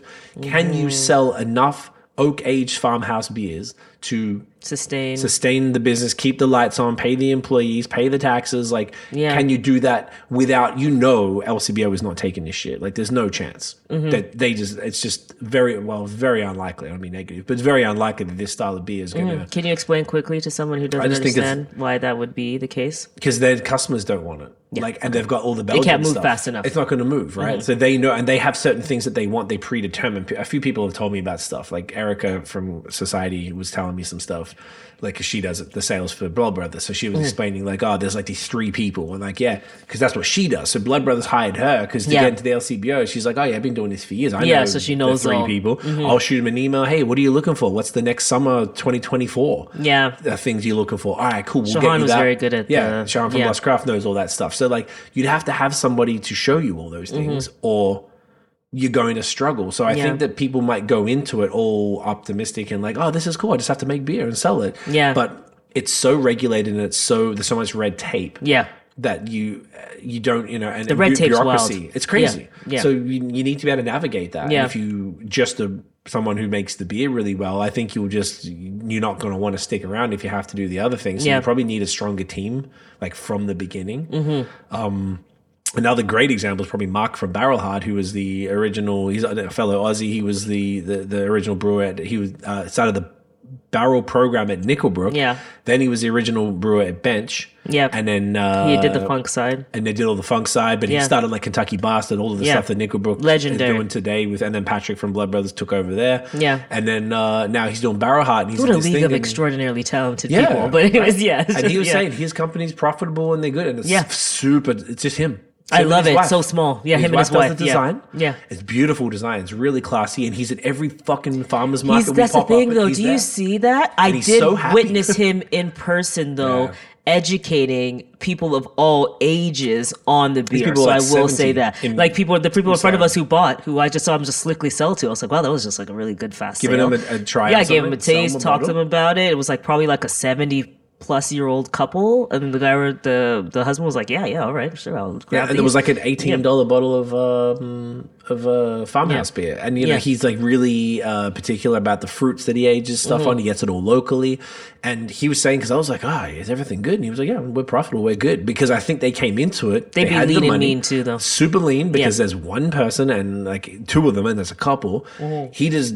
And the bar is tiny. They got like 3 seats at the bar and a couple little tables, so he's They did able the to handle collabs it for all. food too. They bring the food trucks in Yeah. to make it. It's a vibe. It's They a do like nice little- lobster rolls, I think, pairings and stuff. We meant yeah. to go before the end of summer, I think, because we were going away. Oh, we just went lobster roll. Just said so many crazy. things. Oh, that was the problem. New We went England, to yeah. New England and went too ham on the We went a lobster lot and the on clam that. chowder. The old, the old tummy wasn't loving it. Yeah. But so I feel like that's a great example of someone doing farmhouse beer that's making it work, because it's just him. And Yeah. he's happy as fuck, and he's like, let the beer's ready when the beer says it. I love that. I Like, love that. He's not like, all right, we need to get this out by Yeah. the end of it. He doesn't give a shit, and he's just hustling. He's getting into restaurants. I gave him a bunch of names of places. We went for your birthday. I'm like, bro, Oh, your nice. shit will go great. Yeah. So he's like, yeah, cool. I'll tap in, and I just really think That's that what I always loved they about. started Wasn't it well. Oval in the so sorry to cut Pullman you Wine off Bar. in Pullman Wine Bar? was my Like that's such a favorite. vibe where you have, and that's what I'm just saying. I'm like, these beers are beautiful, and that would be so nice to have in a place like place. Pullman's a really cool wine bar in Secco, Montreal. out here. Secco. Even the team who does the 3 on Notre Dame in Quebec, Liverpool House, Joe Beef. Yeah. They had like, Dunham. back then, I think they had Dunham and what's the Yakima IPA Yes. from, oh my God. That's Le what I'm saying. Castor. These are beautiful beers that pair well with food, and it's just the education that needs to be there. Yeah. You know what I also thought about, which is probably a really interesting business model, Mm-hmm. would be like that you know how gyms have the there are people who basically launch gyms. That's what Alex Hormozy does. Wow. Or did at some point, was that it's like you have all the pieces together, you know everything that a gym needs to start. It's like gym launch, I think was what the company was called. Oh, and it'd be and great people if you were hired like him and just, brewery like, could do it. launch, and you Yeah. were like, you need this, you need this, you need this much before you do this, like you need all these things. Because what you're just saying, Just it get just them sounds packaged and like set up. you could love something so much and you have this art and you want to share it, but there's gonna be so much behind it. It's not like you loving to make a shirt or something. You get so much the government's going to come down on you with, and the taxes, all the regulations, everything, that it's like it would probably be very helpful to have somebody who knows the LCBO, knows the government, knows all these things, and can like help you launch, kind of knows the marketing channels, knows ads, you know, because then it's like you get your SEO set up, you get your Google ads done, you get your Facebook ads done, you're doing all these things are running. Like, Yeah. that would be good. That would actually be fire. That's such a great idea. Yeah. I'm just going to pause for 1 sec. All right. Camera died. Yeah. So- Anyways, business model. I'm just thinking that's interesting. Yeah, I think that's genius. I think that'd be really, really cool. But yeah, it's such an interesting thing. So there's going, because you had a. Oh no, that was it. Yeah. was gonna go to that was the from your question, learnings yeah. from how to. learning. Oh, the so I next thought it was question I was important. gonna go to. The other thing I wanted to ask you about, based on what you're seeing, even though you don't remember all the episodes, like you said, but you do have a lot of conversations. Yeah, I remember some stuff. The most ridiculous thing I've seen in my craft beer lifetime, like I've seen, say, like major production, right? Like we went to Those Will Not Be Named in Grand Rapids, Michigan. Grand Rapids, Michigan, and they had that like massive setup. That's when I first saw Robots, I believe. I think that was our first. Yeah, and then Odell we saw. in Fort Collins. Yeah, That was the next and big then one. even like Magic Hat was pretty massive was too. big. Like they were kind of like operating from a spaceship. It felt like no one was even touching the it's at the beer. top. He was just It's like, I just do like- all these things here. And we're like, okay, you're not. sick. No one's even there. So we've seen it a large on the production side. But from a consumer perspective, I have never seen something as wild in my entire life as Treehouse Brewery, and specifically people with heavy equipment to load. Sorry, I was like, you have dolly. massive dollies to load cases and cases and I was like, who are these for? Is this for you? Or is it like a friends I think all it's a pulled friends together? group, yeah. You're taking dollies of beer. It's like 8 cases. It was usually, like, not only to mention, it was like a Wonderland, for example, already just like in size and everything happening, but just like, how do you get to this place where people need to take dollies of your beer out of there and ticketed and all these things that need to be happening? So we have Treehouse. How do you feel? You were excited, obviously. We went to 2 or 3 of them. 2. How think do about it all you the time. get to a place where someone is doing that? We're talking about people closing, and then on another side, you have this like insane level of like fandom success. and success. What do you think causes this? Why are you obsessed with Treehouse? Why is everybody obsessed? That's Tell a me good what the thing. I deal think is. their marketing's exceptional, first and foremost. What does but, that look like? What do you like mean? their photos are just it's like McDonald's photos. Whatever it is, I feel like you know what I'm saying? You know Yeah, because McDonald's they're do the like fake. I know what you're fake, talking right? about. They're fake. And it's like, It was like, it's too drop of perfect. You're like, water why is it too perfect? off the thing, the water on the side of the Coke, or Okay. like the Yeah. oil on the Big Mac Yeah. just glistening. So Okay, like yeah. their beer photos, like must be some pretty crazy edited when they have their product photos. It just Probably have so a crazy exquisite. agency doing like beautiful photos, spraying Yeah. the cans and stuff like that. And, Just like they're just so perfectly just like opaque. So to me, I heard about, I guess, Hayes in 2016, Mm-hmm. and they were, so according to Sean, Nate from Treehouse was sort of going to the festivals, and he was a big fan of Hill Farmstead. so he's He learning was- about how the beers are made and all that stuff. and Yeah. then they started, I want to say, like not too long after that, 2011, 12, 13, Mm-hmm. something like that. So they were like first movers, but it was like such a probably ultra niche thing, and we weren't traveling back then because we didn't know about any of this stuff. Mm-hmm. Yeah. So like Treehouse and Trillium, I think, I don't know who was first. I'm looking forward to getting that full story at some point. But they basically, I think first mover is a part of it. Mm-hmm. As in like, okay, this is the other thing. Hill Farmstead is in Greensboro, Vermont. It's like an hour from anywhere in the middle of nowhere with no cell reception and fucked up roads. It's like a farm. Yeah. If you go to Treehouse, Charlton, where we went the first one, that was like an hour and a half from Albany on the way to Boston. So I think on the other way is like an hour from Boston. Yeah. Then they've got the second one we went to was Tewksbury. It was like 30 minutes north of Boston on the way to Portland, Maine, which Yeah. is the golf course one. They got the Sandwich one in Cape Cod, which we didn't go to. Then they have the Deerfield one, which I think is probably the closest one to us here. Because I was thinking about, okay, can we do a weekend where on like the Friday we go to Fidens in Albany, and then the Saturday we go to the Deerfield location and stay there. This is what you and do think of that, as you and lie then in come bed. back to, I Okay. think about it, Yeah. and then come Okay. back on the Sunday. Like, Fair. I wanted to do that. Well, so why not? bad. Why Thank not? you. See, you guys heard it here. So like, I think their locations make it a bit easier. Okay. And then I think their proximity to Vermont as well, because I know, say, from like Burlington, like the Deerfield location, according to our friend Rob, was like 3 hours. Okay. So like it's pretty reasonable. Giles always was You getting can stay overnight or something. Yeah, or you Or just if do you're a so day trip. serious, You you just do a pull day up, trip, go yeah. in there, get your fucking 8 cases, come on back. So I think because they were doing the like really murky, opaque haze in a way that like no one had probably done it at the time, aside from Trillium, and then even Hill Farmstead stuff never went that full murk. If you look Yeah. at the stuff, they're not like that full murk. Like I bought 2 4-packs of haze and I drank haze there, and it's more, it looks like a Vermont, almost kind of looks similar. Yours is a little murkier than mine, like Yeah. almost like that, like a Vermont IPA. Yeah. Almost. So I think It is that there was a Vermont IPA. So there you go. Yeah. literally and figuratively. Yeah. So I feel like that maybe there was like the orange juice factor. Like they were the first one of the first orange juice people. I do remember you and Scott back in the day, like Yeah. doing the King Julius and the regular. Lemon No, I Lime. only Yeah. had King Julius when we went in. Oh, you August. did Julius versus We had something. Julius, Haze. We got green, Yeah. hazy green. I think in the end I got sap somewhere bright, something like that. But they weren't like anything I was able to sort of get super Yeah. regularly or easily. So I think that there was that factor, and then I saw. I think they got a quick I saw a picture like today Yeah. of like their old building and like it's a line of people lining up at the old building. Yeah. And I think they got though because I think there were groups of people who wanted it, and it was such in it's like lightning in a bottle. I don't know if you can replicate it. Okay. Because it was like It's just the longevity of it. Because look, you're talking about something that was so long ago. So to be here to this day, not at maturity or something. You're not even at maturity then. You're still in full and they're hype. opening another one at Saratoga Springs, New York, this year, I think, which is great because that's pretty close to us. You know what I'm saying? 30 minutes from Albany too. And there's a Shake Shack there. And there's a Shake Shack there as well. So you know what I'm saying? I'm telling you, that's a weekend. It's a good time for all. Fucking weekend. It's a good time. Yeah. So like. It's like they've managed to. I feel like it's lightning in a bottle. The real quickest thing. I think it's that. I think the right place, right time for all these things. Drake. But it kind of got to be because I feel like there's more hype around that. And then we went to both. I enjoyed what I had from Treehouse more than almost any brewery we went. Aside from Fiden's, that was exceptional. But like the Treehouse, the experience was cool. At first, I was a little like concerned about it because you had to watch a YouTube video to learn how to go there. I'm like, this is going to be a whole thing. Yeah. But it wasn't busy.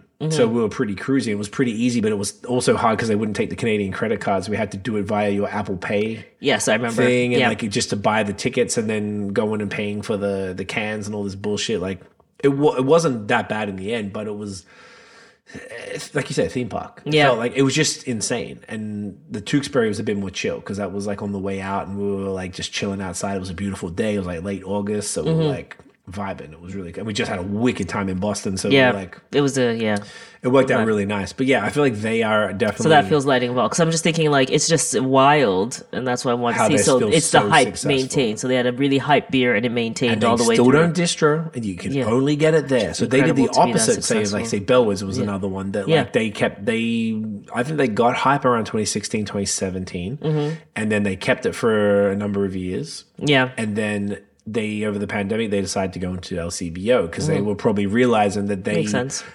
I think Treehouse were that freaky that they, as far as the success, like the Bellwoods aren't that hype anymore. They're just like a cool legacy brand. So like they decided to probably. Yeah, I think like they're like a fully cemented as like some high quality craft beer period entity. Correct. Yeah, they definitely got to be the highest priced craft beer at the LCBO, I would say, as far as all the beers that they put in there. They put double IPAs and 8%ers and all this stuff in there. Like it's no big deal. Yeah. So I feel like Bellwood's sort of like balanced out their portfolio as opposed to saying you can only come to get it there. Because before they would do the shipping or whatever, we lived in Quebec, so we had to go to get it. And or I get Gord to do me a favor or whatever the fuck. I didn't want to have to do that all the time. Of course, yeah. I was like, or send it to my brother and then get him to ship it to me. So that's like a double thing, which I did. Bassam did it for us as well. I remember. Like, I had a bunch of friends like doing stuff for me to get stuff over the pandemic, so it was tough. But they went that way.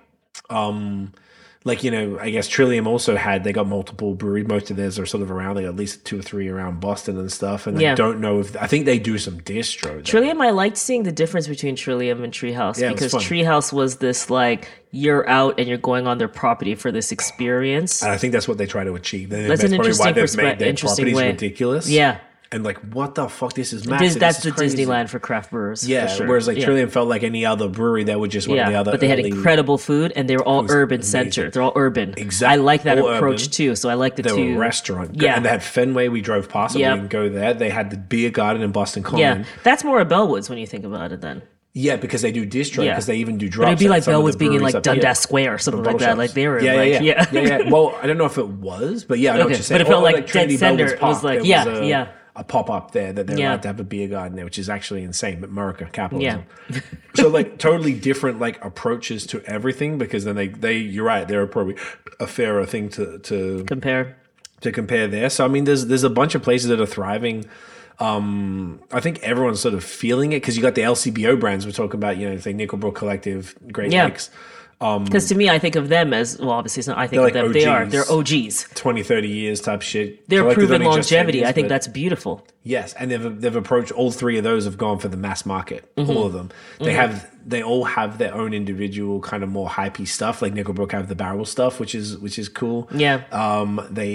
Great Lakes, they did like haze versions of all of their IPAs. They were sort of doing a lot of the West Coast stuff, like back in the day, like 10 years ago, that were like super fire, like the Octopus and all those different beers. And then Collective Arts obviously were sort of from the beginning, they were like they probably started more local here in Hamilton and then kind of expanded. They went nuts with the expansion, went everywhere, like Europe and the States and Australia, and like they went fucking everywhere. So I mean, like, there's no like pattern to be like, this is what you do really like, to this is the succeed, past. you know what I'm Yeah. saying? Yeah. 'Cause that's what I'm also trying to find. Was there a commonality between that? I definitely think, obviously, there's a thing with the Nickelbrook GLB collective when we're talking about Ontario, where having the wide range helps support longevity. I also feel like from a community perspective, people really love them. And that's probably why community work is All important. three of those breweries. When I'm I talking see about, that- when I see actually, those all of names- these breweries are very beloved. Bellwoods also is very, I just mean from a community, even like a community perspective. When I look at like Nickelbrook GLB Collective, in terms of like a give back vibe, I get a lot of like we're ingrained, as in Very like community, very community. someone's parents are buying them even too on Yeah, top yeah. of it, because they just love them and it's like a business you want to support because they've been around or something, you know. And then I think Bellwoods, they're very great in terms of also being like community focused, but they're also like hip modern young vibe of like I'm on Ossington, which is like the coolest street in Toronto, and all that stuff that they got that And they make of course that hype helps. shit. All the hype breweries fuck with them. Like, Yeah, and everyone fucks with them and respects them forever. yeah, it's like people know a Canadian brewery. I feel like it's probably changed now. Yeah. I feel like people know more, but at one point it was like Bellwoods. And every I time remember whenever went we to went Vermont, anywhere, everyone talked about I was that. like, bring me Bellwoods, bring me Bellwoods. Jeez, all right, fuck. So I think that's interesting. So probably there's a bit of like benefit, one, to be really community oriented in that side. So like it's good ethically, but then it's also like probably benefits you economically. Yeah. As we're going to start going into opportunities and things like that. Yeah. And then at Bellwoods, I love Bellwoods is like the kind of brewery, if I was ever, now even seeing this, it's so much work. I would never want to own a brewery personally. No. People ask us Kudos all the to time. you. It's a lot of work, and it's just something I know I would not take on. But that's the type of brewery I think I would like to have. Depends on how big they end up deciding to be, even too. But I do probably think it's agree with cool that. that they're like in the urban center vibe too. You get part Yeah. of that, which is like Trillium. So I'd probably Yeah, I like more that whilst a vibe. bit of distro as well. I do While like you the do whole the distro, treehouse. you're like in a come bunch to of me. places. There's the come to me is cool, but to me, what you've illustrated a bit is that it is lightning in a bottle, where you Yeah, do you have to couldn't provide replicate some that. form of something that you're giving that's Differentiator. getting everybody to go to you. Seems harder for sure. Especially, and then if you want to, obviously they've had investments. I don't even need to ask. No, I don't yeah, believe there's, beer like, has made you lawsuits that and much. stuff right now. I was reading Okay, that. so there you go. Oh, really? Oh, From geez, I don't know. minor stakeholders Okay, and stuff. because I was just like that volume. Looking at that, I'm like, you have investment. Alone, I know you have a lot of people buying your beer, but we're looking at these marts. There's no way that comes without having investment. So I do like, I think Bellwoods has a cool approach, and I just really respect and love everyone who can last so long, because it's hard. So like, for the sure. Nickelbrook GLB collective, anyone who's doing in 10 years plus, Well, GLB's is like incredible. 30, 35. Nickelbrook's like 20, 25. Crazy, amazing. Hot minute. Who else is the older? Those are the main ones. There's definitely like in Ontario. Like pre-boom. Why am I having a blank? I think that maybe Granite. Okay. They're like a brew pub though. They do some packaging, but they've been around for forever. Yeah. I wonder what lessons. Maybe that's something else we do. Yeah. I'm just throwing podcast ideas here. Yeah, no, like we it can would do be it all. cool to learn from these legendary Like what did they do for folks longevity? about something about longevity there. Just like we look at nutrition and longevity, it would be interesting to see from a business perspective, what do you think has made you, if this amount of people are closing, what keeps you always staying and you're just doing Right. your thing, Why you you know? hustling. Like what is it? There has to be some formula in there somewhere that would be interesting Yeah. to unpack. That's a great question. I like that. All right. So can we talk about opportunities please. and outlook? Yes. So we've been very bleak. So we wanted to talk about some positive things, Yes. or some outlooks, or just like things that we think could be interesting outside of the ones that we've already talked about. So we already touched on this anyways, the government regulatory changes, the subsidies. Obviously, no, what needs to happen is subsidies and potentially support programs to help that. But based on what you said about that master framework agreement ending, it looks like that's going to be beneficial, which is awesome. Yes. Obviously, go look at Keep Craft Beer Local and let your That's local it. MPs know that you need to represent for our families here, our craft beer family, making sure that they're taken care of. And then, so generally, it seems like there are these, and this is another topic I'd like to get into is these like the OCB and the CBC and all that, and just understanding. Maybe Jeff could do like an OCB with us or something. Yeah. I'm sure we could easily pull these guys to do something.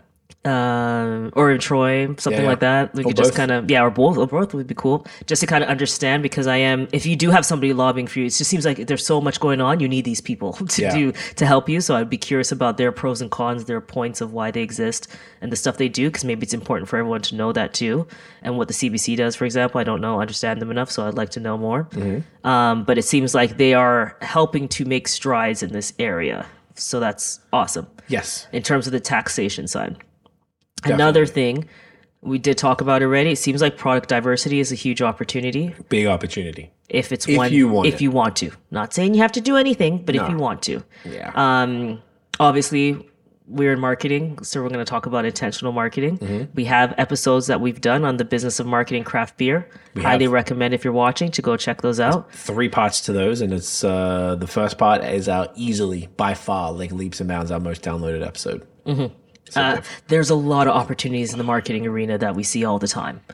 I can't express that enough, where I see things where I'm like, your profiles are not set up for success. They're not set up to purchase from you. They're not set up to know when you're open and closed. They're not set up to easily buy online, in store. There's not consistent, which means you're not showing up regularly. You're not running ads when you could be running localized ads to make sure that the people around you come in to see you. There's so many opportunities there. So definitely recommend checking out that. And just even what you were saying, because when we talk about sales and marketing, a lot of that's education. That's why these educational arms exist, to educate consumers on why they should purchase a product or how they should envision the product in their life. And having these beautiful beers and understanding that people don't want to buy them as much, I just feel like there's a knowledge gap there as to for pricing. It's like they're preaching to the choir in their marketing, and they're not really trying to expand. Yeah, that. you need to go out. You have to. Otherwise, I mean, look what's happening. Like, I feel like I don't know what the answer necessarily or the exact steps would be, but or who you can't keep marketing to like who you have to talk to or who it is. But maybe you got to do what Mark from fucking Barrowhead is doing this shit solo, man. Yeah. He's just out there at the festival. Farmer market festivals. Man. That was awesome, then, bro. I was just like, what? And then he's at all the different farmers markets. He does pop-ups all the time. Like, I've never seen anyone hustle He's working. like that. Yeah, he's working because it's like he knows, but he believes, and he can talk to anyone, and he's this Aussie guy who's like chill. Well, the and product's nice fantastic, and nerdy so- about the product. He's able to explain it all, and he really, really, really, really cares. Yeah. And That's we important. saw him, like you said, convert an older couple. Yeah.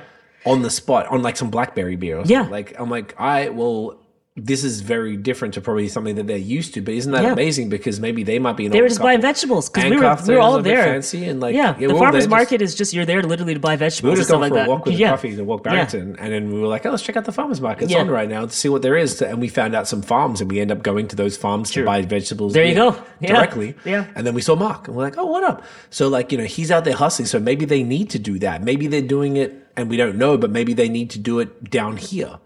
Like, go to Toronto, go to Hamilton, go to Kitchener, go to Guelph, go to fucking Barrie. I don't know. Like, do all these different places. Like, I think, but maybe not everybody can do that. And Mark has put himself in a position where he can. Because he has slow beer. Because but slow beer. But I think he's had all the he owned Bruck's House, which was a craft beer bar, and I think he sold that. I think he might have even owned the property. I don't recall, but my guess is that there was a bit of funds there, backing, financial backing, self backing. Yeah. So then he was like, "Well, everything's paid for. I got the rent on this fucking warehouse. It's not much. And like he's got the brew house. It was all like packed up, and then you just pull it out to brew. It's not like massive batches, and you let them sit in those plastic vats for months with the fruit." And then you're like, cool, and do whatever the fuck else is next. Put him in oak or whatever he does. I don't know. So like he was able to, I think he just made the business financially sustainable from the beginning, but he'd hustled for years. It's not like he's 20 years old. Yeah. Dude's older than me. He's been in it. So like he's been around. He knows what's up. So I mean, like, I think there's like different, the way that you sort of structure the business is how that could work better. But yeah, there's definitely a lot of intentional marketing, not just for producers of these type of beers that we're talking about, like farmhouse beers that may or may not be as, popular right now, but whatever you're doing, you got to tap into local. Like that's the other thing. So there's the marketing, but I think the ones that are going to survive are going to be, and this is something I don't think we even had in the notes there, but I think that's the real who's going to I survive. think I know where you're going. Is the strategic partnerships is something that you're also outlining there. I just want to say that's where, because you said go I wasn't local. even going there at all. So sorry, but you had a strategic partnerships in there, because if you're partnering with, say, other local, like what he's doing is making a smart partnership with like the farmers markets and things like that to go and display his products. Right. So you And have these are that's also businesses in the area And if too. you were to serve it with food, for example, that's a strategic partnership. Great and Grit is really good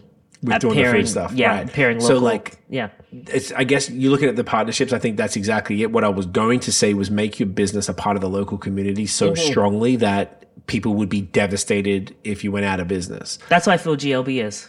Yeah, Or because they've been Collective. on And all of Nickelberg. them. Yeah. Bellwoods too. Yeah, I mean, Bellwoods, they yeah. keep thriving and stuff. And I feel like Where Treehouse. people same thing, bought. like I had a all of friend these Corey. things. He's not a beer drinker, but he just lived in Trinity the Argyle. Bellwoods, and he needed to buy from Bellwoods because it's just the It's around the brewery corner, on and the he street. knew it was hype and cool, Yeah. and he's did his thing. Yeah. So like, I feel like that's the real, like, wherever you, and this can be open to any brewery. This is not like specific. Wherever you are, ingrain yourself in the community, and then it comes into what you're saying. And one way to do that is be a participant. Invite like, say a great one is like Counterpoint in Kitchener. They do a lot of collaborations with local businesses and stuff, and I Nice. think they're tiny, so they probably don't have the most crazy overhead, but they're also probably not racking it up because there's not like thousands of cans going out every batch. So they're able to collab with a lot of local businesses, and they really have these like passionate local followers, like including like our friend Josh we worked with at Apple, who was the engineer for my album. So he knows them all. Yeah, I loves mentioned them. that. Loves that. I'd seen him talk about it all the time. Yeah. So I feel like that's a big part of it, where you just tapping in and being real and supporting the community, giving back, whether it's financially or in other ways. Yeah. So I feel like that's being the local brewery is probably at this point probably going to pay off more than trying to be the brewery that distributes. I think there's something to that. Interesting. Yeah. Because yeah. it's almost like, I don't know how much how much you'd want to put in there, because if it doesn't move, the LCBO cuts. Shahan was telling me the LCBO cuts your listing if it's not moving. If it doesn't move, okay. So like, say if you go and get 6 listings SKUs or and something, only 2 of them do good, they're going to cut 4 of them, and now you've got all this say you've gone Excess beer. Yeah, you've gone somewhere to contract it because you don't have enough space, and all of a sudden you're like, fuck, I've got pallets of this stuff I need to do something with because I thought LCBO was going to keep it. Yeah. That's a problem. That's interesting. So it's almost like I see the LCBO in the distribution arms. I think the independent bottle shops are good, but they're going to be 1-1-1, like it's brick by brick, unfortunately. So that takes time. Yeah. You need to maybe, like, you have your space, you build it locally, make the most fire shit you can in whatever you're trying to do, and then throw something at the LCBO, one SKU, and then let that one go and try and get a little bit more thing. That's what Town started with. They put square wheels in the LCBO. Nice. Oh, yeah. And then it was like, all right, that did well. Then probably LCBO was like, oh, this is performing. What else you got? Yeah. And then cool outside jokes, and then fucking quick one, and then boom, and then Mad Nice, and then all these different other beers they're putting in there. So and they're also greatly loved on the community front. because they Hugely, started widely loved. Yeah. That's a great example because they have art. People come through. They have trivia nights. They have food. I think they got permanent food now or something. Or I forgot what it was. Jeff was telling us. And they had the Pump House over the summer, which Pump is a House super was local fire. thing. And then they had all the fucking. Jeff was saying all the local MPs who want to take photos with everybody and act like they're all a part of the game and shit. Like, like, they're making real moves out there. Then Jeff getting involved with the OCB is a great look. Yeah. And then them hiring great brewers to therefore do really impeccable beers to then do collabs with all the other brewers that are like hype, so that they can do collaboration, so that like it puts their brand alongside the other brand, doing Third Moon collabs, Bellwoods collabs, Counterpart, fucking Fairweather, like you name it. Like they're rocking with all these people, and that makes their brand stronger. So it's like that's because they're kind of participating in that hype world. So that's one way there. But I feel like there's no one answer. But I think the real secret to it is the local, and then make It's an aggressive multi-pronged approach. Yeah, then our favor the diversity. Yeah, and I would say that obviously, like, shocking. We own we're co-founders of Link Up, which is an organization dedicated to connecting diverse individuals with craft beer opportunities. But that's one part of it. And it was actually 2-pronged in the way where, one, we love craft beer and we wanted to expand. And we see that there's a missed opportunity to actually connect with diverse markets. What's the best thing that you can do is open up your consumer base. If you want to inject more money into your business, you need more people to purchase your product. And there is a large demographic which has a lot of economic purchasing power that is not marketed to and not involved in the decision-making process, in the just in general, in terms of in the business. That's why we focus mostly on connecting through employment and workforce. Education. That part doesn't exist as much. So there's a very large missed opportunity. There's a massive gap in that space to attract a diverse consumer base, which comes from having diverse teams internally and doing that for the right reason, because you want to do that. Facts.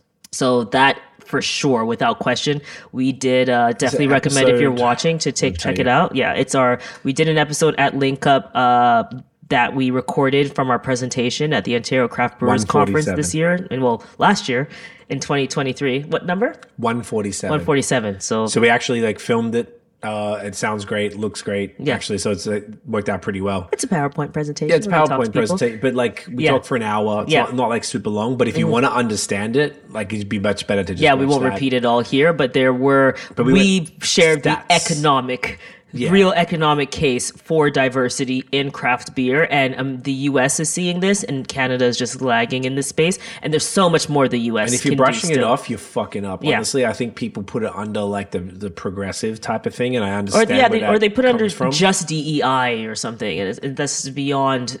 You should do good things because it's the right thing to do, as opposed to having to prove DEI to somebody. In addition, you should seek out other opportunities to expand your consumer base. Once you see these numbers, you would be very, very silly to not move on. I was trying to think of the right way to say it.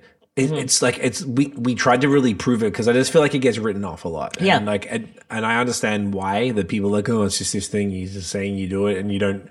A lot of people do it and don't mean it, and I think that's true too. Yeah. But that's just like, don't do it if you don't mean it. If you don't mean it, then don't fucking do it. A good space or a safe space for people, then don't bother. No, but like beer is not going to survive if it's just one group of people or a few groups, like I think you're actually proving that based on your purchasing habits.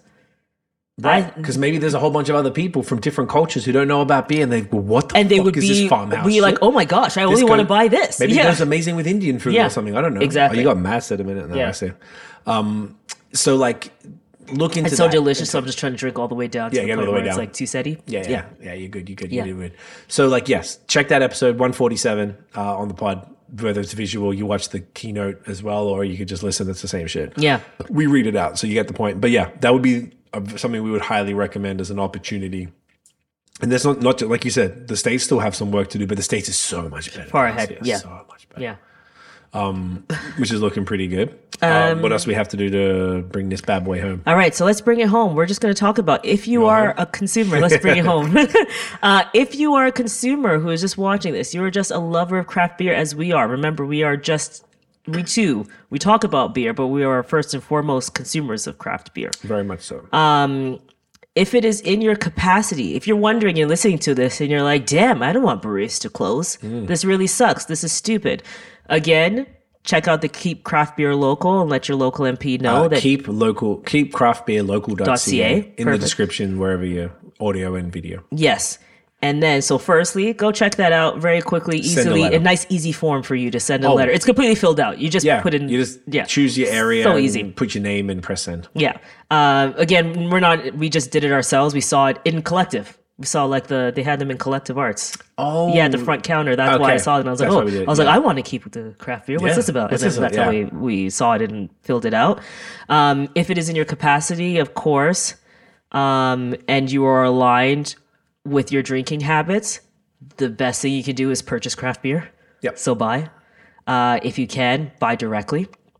That would be awesome. Yep. But if not, you can buy from a local distributor, especially if they're a nice local option like Durand. Yep. For example, any other shout outs you quickly want to make in that category? The Wheeled Brew in Barrie. Evan at the Wheeled Brew is doing phenomenal stuff. Princess Cafe in Kitchener. Nice. Killer. I haven't been to either of those two, but I've spoken to both those gentlemen. We've had the Wheeled Brew on the pod and killer.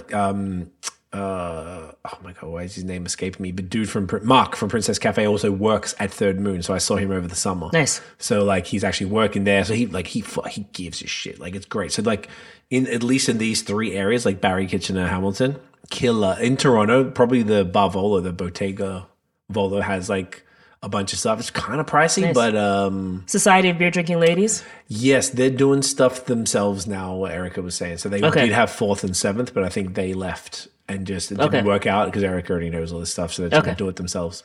Okay. So that would be the shout outs. But indie, and sometimes restaurants, cafes, there might just be like smaller ones who just have little Small collections. fridges. You know, Oh, like cafes, yeah. When you think about Boxcar Social had Detour. stuff. Detour has some Detour has stuff. a lit. All local. Yeah. Willowbow gins and yeah. spirits. They have they have Clifford. They have Yeah. Merritt. They have Endless. Fairweather. Endless, exactly. has a Have great fridge bottle of here in great, Hamilton. yeah. Hamilton's killing it on the beer. Pick Hamilton's up beer doing really list. good with Like, that, to be yeah, fair. I respect it a lot. I don't know love if anywhere that. else is doing it as Yeah, good as this city. but if you're listening in another province or somewhere else, it's the same principles that apply. Try to buy directly, but then buy local if you can too. Yes. Either or, you're supporting, which is beautiful. If you could, a free activity always is to engage on social media. Yep. So instead of swiping by that post, what you could do is just give it a double tap. If it's so in your heart, maybe you comment, just a little heart, maybe a hands up emoji. You share to a And the story, best thing is to share to a story. Send it to a mate. Arguably, which I actually want to talk about, and maybe in like the future high season pod or in a YouTube video, is like shares are arguably the most important metric in social media right now. Yep. Because, Shares and and I mean, DMs. from looking at a metrics perspective, you're going to the analytics, those are the posts that you want to replicate because if somebody's sharing it, that's increasing your word of mouth, of course. Facts. And it's increasing your reach, which is what you need. So if it is so in your heart, when you see a brewery come up, just double tap 5 seconds. It doesn't even take a boom, boom, second. boom. Just give it a double tap because when you double tap that, it signals to the algorithm on these platforms that their content needs to be shown to more people. So if you don't buy, someone else in your community will buy because it'll land on their feed potentially. Yep. So double tap, always some love. And in general, if you love a brewery, tell people about it. If you love a place that you've been to, if you had good experiences, just tell people, Yep. Gotta show some love. That's it. Yeah, and like buy directly too. Try it and stick yeah, that's what I said. local. Buy You said directly. that? Yeah, like Yeah. order online. A lot, basically everywhere allows you to do that for a reasonable price. Mm-hmm. I feel like if you don't feel it's reasonable, go in with a friend or something and split that the shipping cost. Usually it's no more than $10 Yeah. for the most part, maybe 15, depends on where you go. There's a bunch of ways to support. Like try and go out. I think that's the other thing. The tap rooms is where they make the most money. Yeah. And I feel like kind of what you said before with that stat where people are getting more takeout because they're not sitting in anymore. Yeah. If you're able to, if you can afford it, or if you're able Yeah, to get if it's out, in your like, go- financial capacity or within your drinking life, like what you've set go up to for yourself. Go to the brewery. Yeah. Buy the food, buy some merch. Buy Breweries are beers always the there, buy best take vibe. to go. Yeah, it's just They're always great. Everybody's great all the time. This is most helpful. They're the most helpful servers and stuff that you get. It's always a vibe. The You're so most right. helpful bartenders or whoever they end up being who Because they serves care. your beer. They care. Yeah, they're loving the have to, product. you They're can't work enjoying at a it. brewery. Yeah, literally. They're so the person behind the beer is so passionate about it. It's always like such a nice vibe and experience, So yeah, what's that one in Burlington that we went to? That had craft beer there Oh, too. Beer Town. So if you live somewhere in that area, Beer there's Town was 10 dope Beer too. Towns. Oh, Yeah, we had Jen from Beer Town on here. She was phenomenal. That was one of my favorite episodes of 2023, and Nice. We had such a great time. I was just like, I oh, didn't- the she's menu's based out fire. of, I was just like, yeah. wow, everything is Yeah. really good on there. Yeah. And she's really responsible for a lot of that, and she was Sweet. wonderful. So I actually be meaning to hit her up because we went to the Burlington one, but she's based, I think, in like Kitchener. Yeah. from memory. So maybe if we go out there, I'll message her. But we want to try. We were really trying to get out to a bunch of places. Yeah. Last year, this year, same deal. We just want to keep it going. Obviously, And I gotta tell you, these day trips, like we took some day trips that were so much fun. Like Elora, we went Yep. to. And we went to Guelph. We went to we didn't end Guelph. up going to the breweries that day though because we didn't Yeah. weren't prepared. Where was sorry, what's the area Willowbold is? Air. Air. AYR. Yeah. Yeah. So those are actually really fun day trips. Yeah. So if you just want to go, because a lot of these places they have great food. It's like Yeah. it's a fun day trip. yeah, I had to- And they're gorgeous. Like Air. Air. Like AIR, but with a Y. Is very cool. Alora is like stunning. Didn't expect what Alora looked like at all. Like, oh my Super gosh, I just cool. didn't The know river's what was lit, going on. like- Beautiful. So it's just like that's also just like a fun daytime. And then Alora, for example, had like just cool distilleries in the area and stuff Yeah, like we that went to too. the distillery Yeah. there. And like that's all on the way to like Guelph. Guelph got like 6 breweries now. Yeah, that's The like they have the beer bus, Guelph the beer bus. Yeah. Guelph.beer. There's like fun activities you can make out of it. So it's like a good time. Yeah, just go and explore. Now you know like the ramifications of it. Like if you have the spare income and you're able to do it, like go support, whether it's in your town or close by. Like it's something that we didn't always have a car in Montreal. We had to go and rent it. It changed the game, get in the car, change the game. So now we're just like, hey, you want to go here? And we just do it. We just take a day and we go up and do a nice fun little trip. trip. Go to so many different places, and it's like it's definitely. It's been really cool for us, and I want to keep that going and keep that energy this year because that was just fun. Yeah, there's so many different places like that we want to get to. That you know, I had Steelfields on my list, and I was like, oh, when we go to Tobermory, we were supposed to go this year, and we just didn't get around to it because the shit just got hectic real quick after we got back from really New busy. England. Yeah, Super quick, but try and visit, man. That's probably the best way to do it. Yeah, but it's easy to underestimate how much your dollar matters. Like sometimes you don't really think about it too, but it does, and it's very important that if you can, you exercise those dollars in a place to help out our overall economy because it's just better if your money goes to a small business who is paying their taxes, maybe too many taxes, arguably, but are paying their taxes and are employing people in this. This is how we all like come up, you know? So we love the product already. So it's an easier one to do, you know?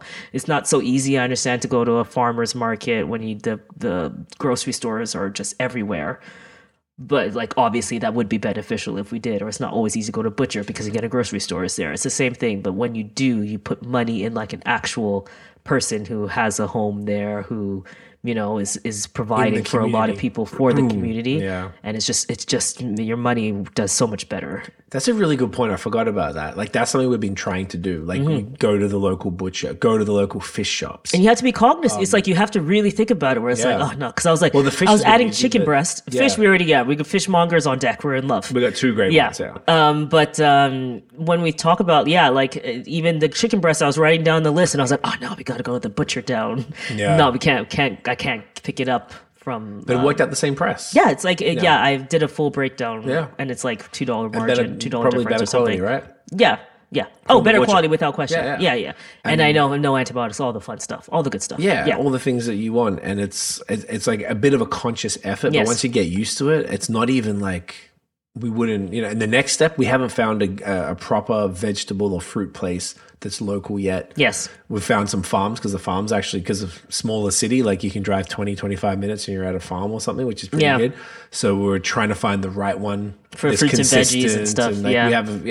That's our plan for 2024. We have some research to do. Yeah. So just think about that and make breweries a part of that. You know, like that's what we were doing in the summer. We'd be out doing errands, like, yo, you want to fucking grab a beer? Yeah. It was like, just stop in. Yeah, just stop somewhere wherever we are local. Like that's why we went to, I think Barrowheart that day. Oh no, we went to Clifford. We hadn't been to Clifford, so we were just like, let's just. That's go where to we're like, Clifford. let's go to Barrowheart because we were like, let's support. We want to go support Clifford. Yeah, so we're like, let's go to all the local spots. Yeah, and then Barrowheart's open till 6. Let's go see Mark after that because we finished the Clifford. So we had a great time there. Yeah, it was just like a cool random afternoon. We just thought of stuff. So anyway, just stuff like that. Like we're trying to do that and.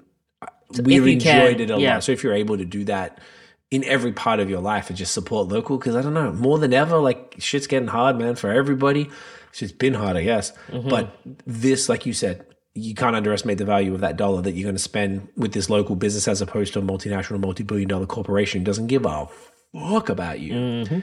And, you know, don't go literally, to Starbucks. Metro, go to a cafe. Like, Metro had something wild going on where it's like literally their employees can afford to shop at Metro. Yeah, I remember that. It's like, so like what we don't are go you to talking Metro. about? We haven't been to Metro forever. So we have Fortinos if we need to. That seems to be. I liked it because it's from Hamilton, but they own by PC. Yeah, so that's why we need to scale it back now. Yeah, that's we don't love it, but like, we're trying not to go to Shoppers because it's easy because it's convenient, but you got to scale back on. There's one really close to us, so I was like, really, I'm like, so it's it's all a process. So like, don't be hard on yourself, but just if we all just kind of try to do things like that, it'll just end up to be a better community that we're living in, and the bigger the world's gotten, the more that we've realized how important. When I say the bigger it's gotten because of technology and the access we have, globalization now, keeping it local and that impact locally just seems to be more important than ever. Yeah. Because everyone's just going on Amazon, just buying shit, giving money to everybody else. We're like, oh, but I could go here and get it. And keep their money in my community. And that'll just, more taxes to fix the roads, hopefully. We got so much work to do here to get that Barton set up. But anyways, yeah, that's a whole other thing. Macy's Pearl, gotta go check that out. Yes, though. exactly. Tons of great stuff. But yeah. All right. So, all right, this is pretty good. Yeah, this is great chat. I just want to take a screenshot because I use it for the blog. Oh no, we're gonna take a real photo.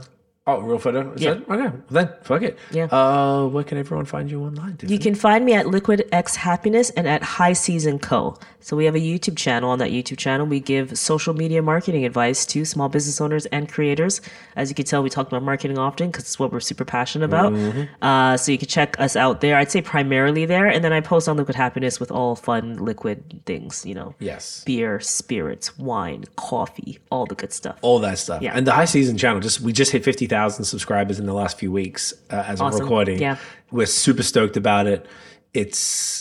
We're really proud. It's one of the funnest projects we've ever done because we get to talk to business. In the end, we love business owners. We're business owners. We love having these types of conversations. Yeah. So you get to do it on the pod here, and then we get to do it as in like we're consulting, helping them out. They're telling us about the free tips we provide that help them. It's a great place. We love it. Yeah. One of the best things we've ever done. Yeah. Period. Easily. Yeah. So go check that out. It applies to any industry. Doesn't matter what you're in, whether it's you're in beer or somewhere else, you're able to get some value from that channel. But babe, this was fun. Appreciate you. Thank you so much for having me. Guys, for having you on the podcast that you co-founded.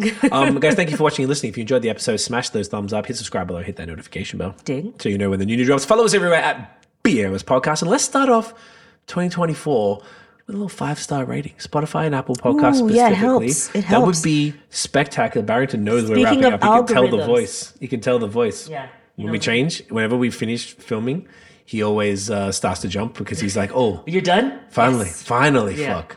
Yeah. Throw us that 5 stars. And guys, we got a bunch of good pods. This will be out first year. So once again, Happy New Year. Looking forward to a very exciting, abundant, thriving new year for everybody, for the craft beer industry. Trying to do some fun stuff. If there's anything you want to see us do, let us know. But we're going to do our best to kill it. And with that, Get it in ya? get it in you.